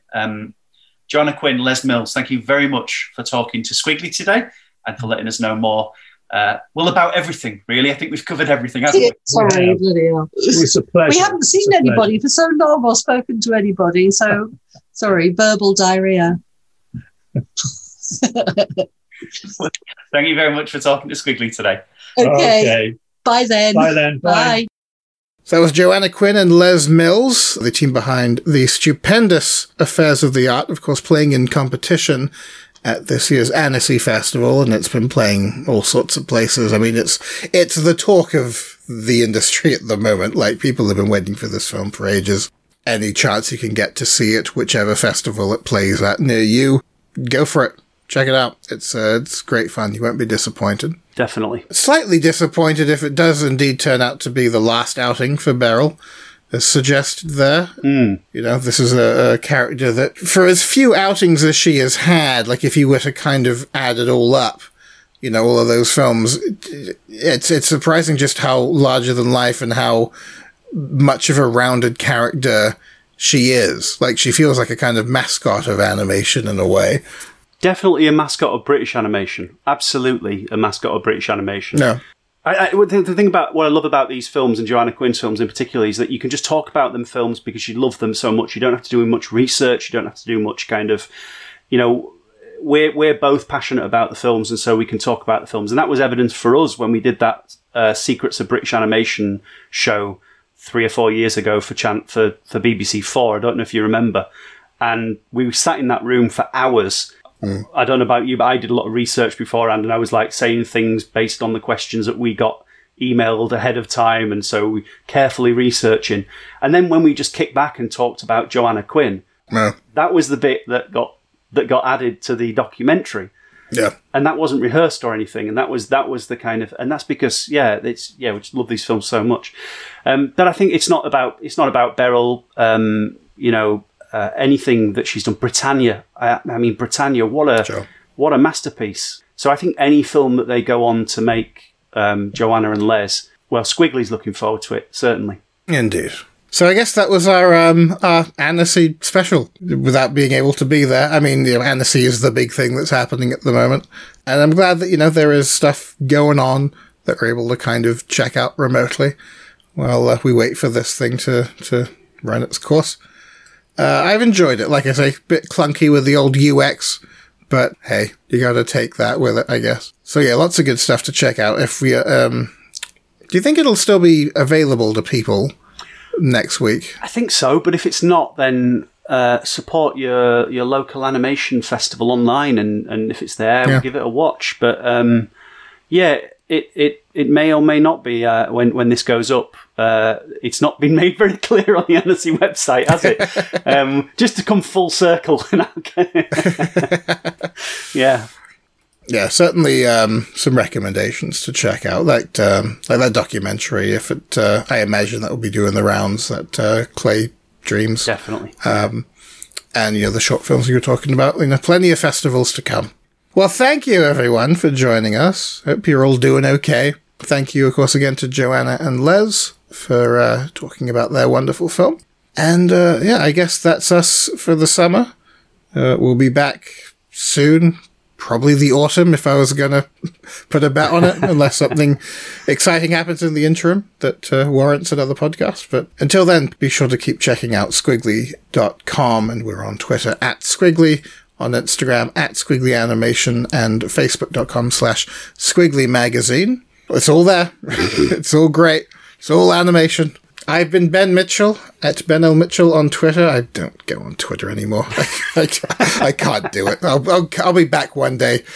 But for what it's worth, I'm on Instagram. If anyone likes pictures of records, @BenLMitchell. And Steve @Mr_S_Henderson. Still there. And Manchester Animation Festival. Yeah, we've got a call for entries. Manchester Animation Festival. Call for entries open until the 30th of July. It's free to enter on manchesteranimationfestival.co.uk. So if you've got a short film, a student film, a commissioned film, you can enter for free, like I say, via the website. And if you are a writer for animation, storyboard artist, character animator, or character designer, you can nominate yourself, or you can nominate a friend or somebody that you've worked with for one of our Industry Excellence Awards. Take a little look on our website, look at the beautiful awards by McKinnon and Saunders, and get those submissions in before the 30th of July. So yeah, it's manchesteranimationfestival.co.uk. Wunderbar. Mm-hmm. Good stuff. Well, we'll be back soon, I'm sure. Until then, we'll be doing our animation one-to-ones. I think there's some more intimate animation coming up, and I'm sure lots of other goodies along the way. Tell your friends. Get on it, guys. It's been 10 years. Not doing this for my health. Yeah, the opposite, in fact. Until next time, happy animating. Toodle Pipski.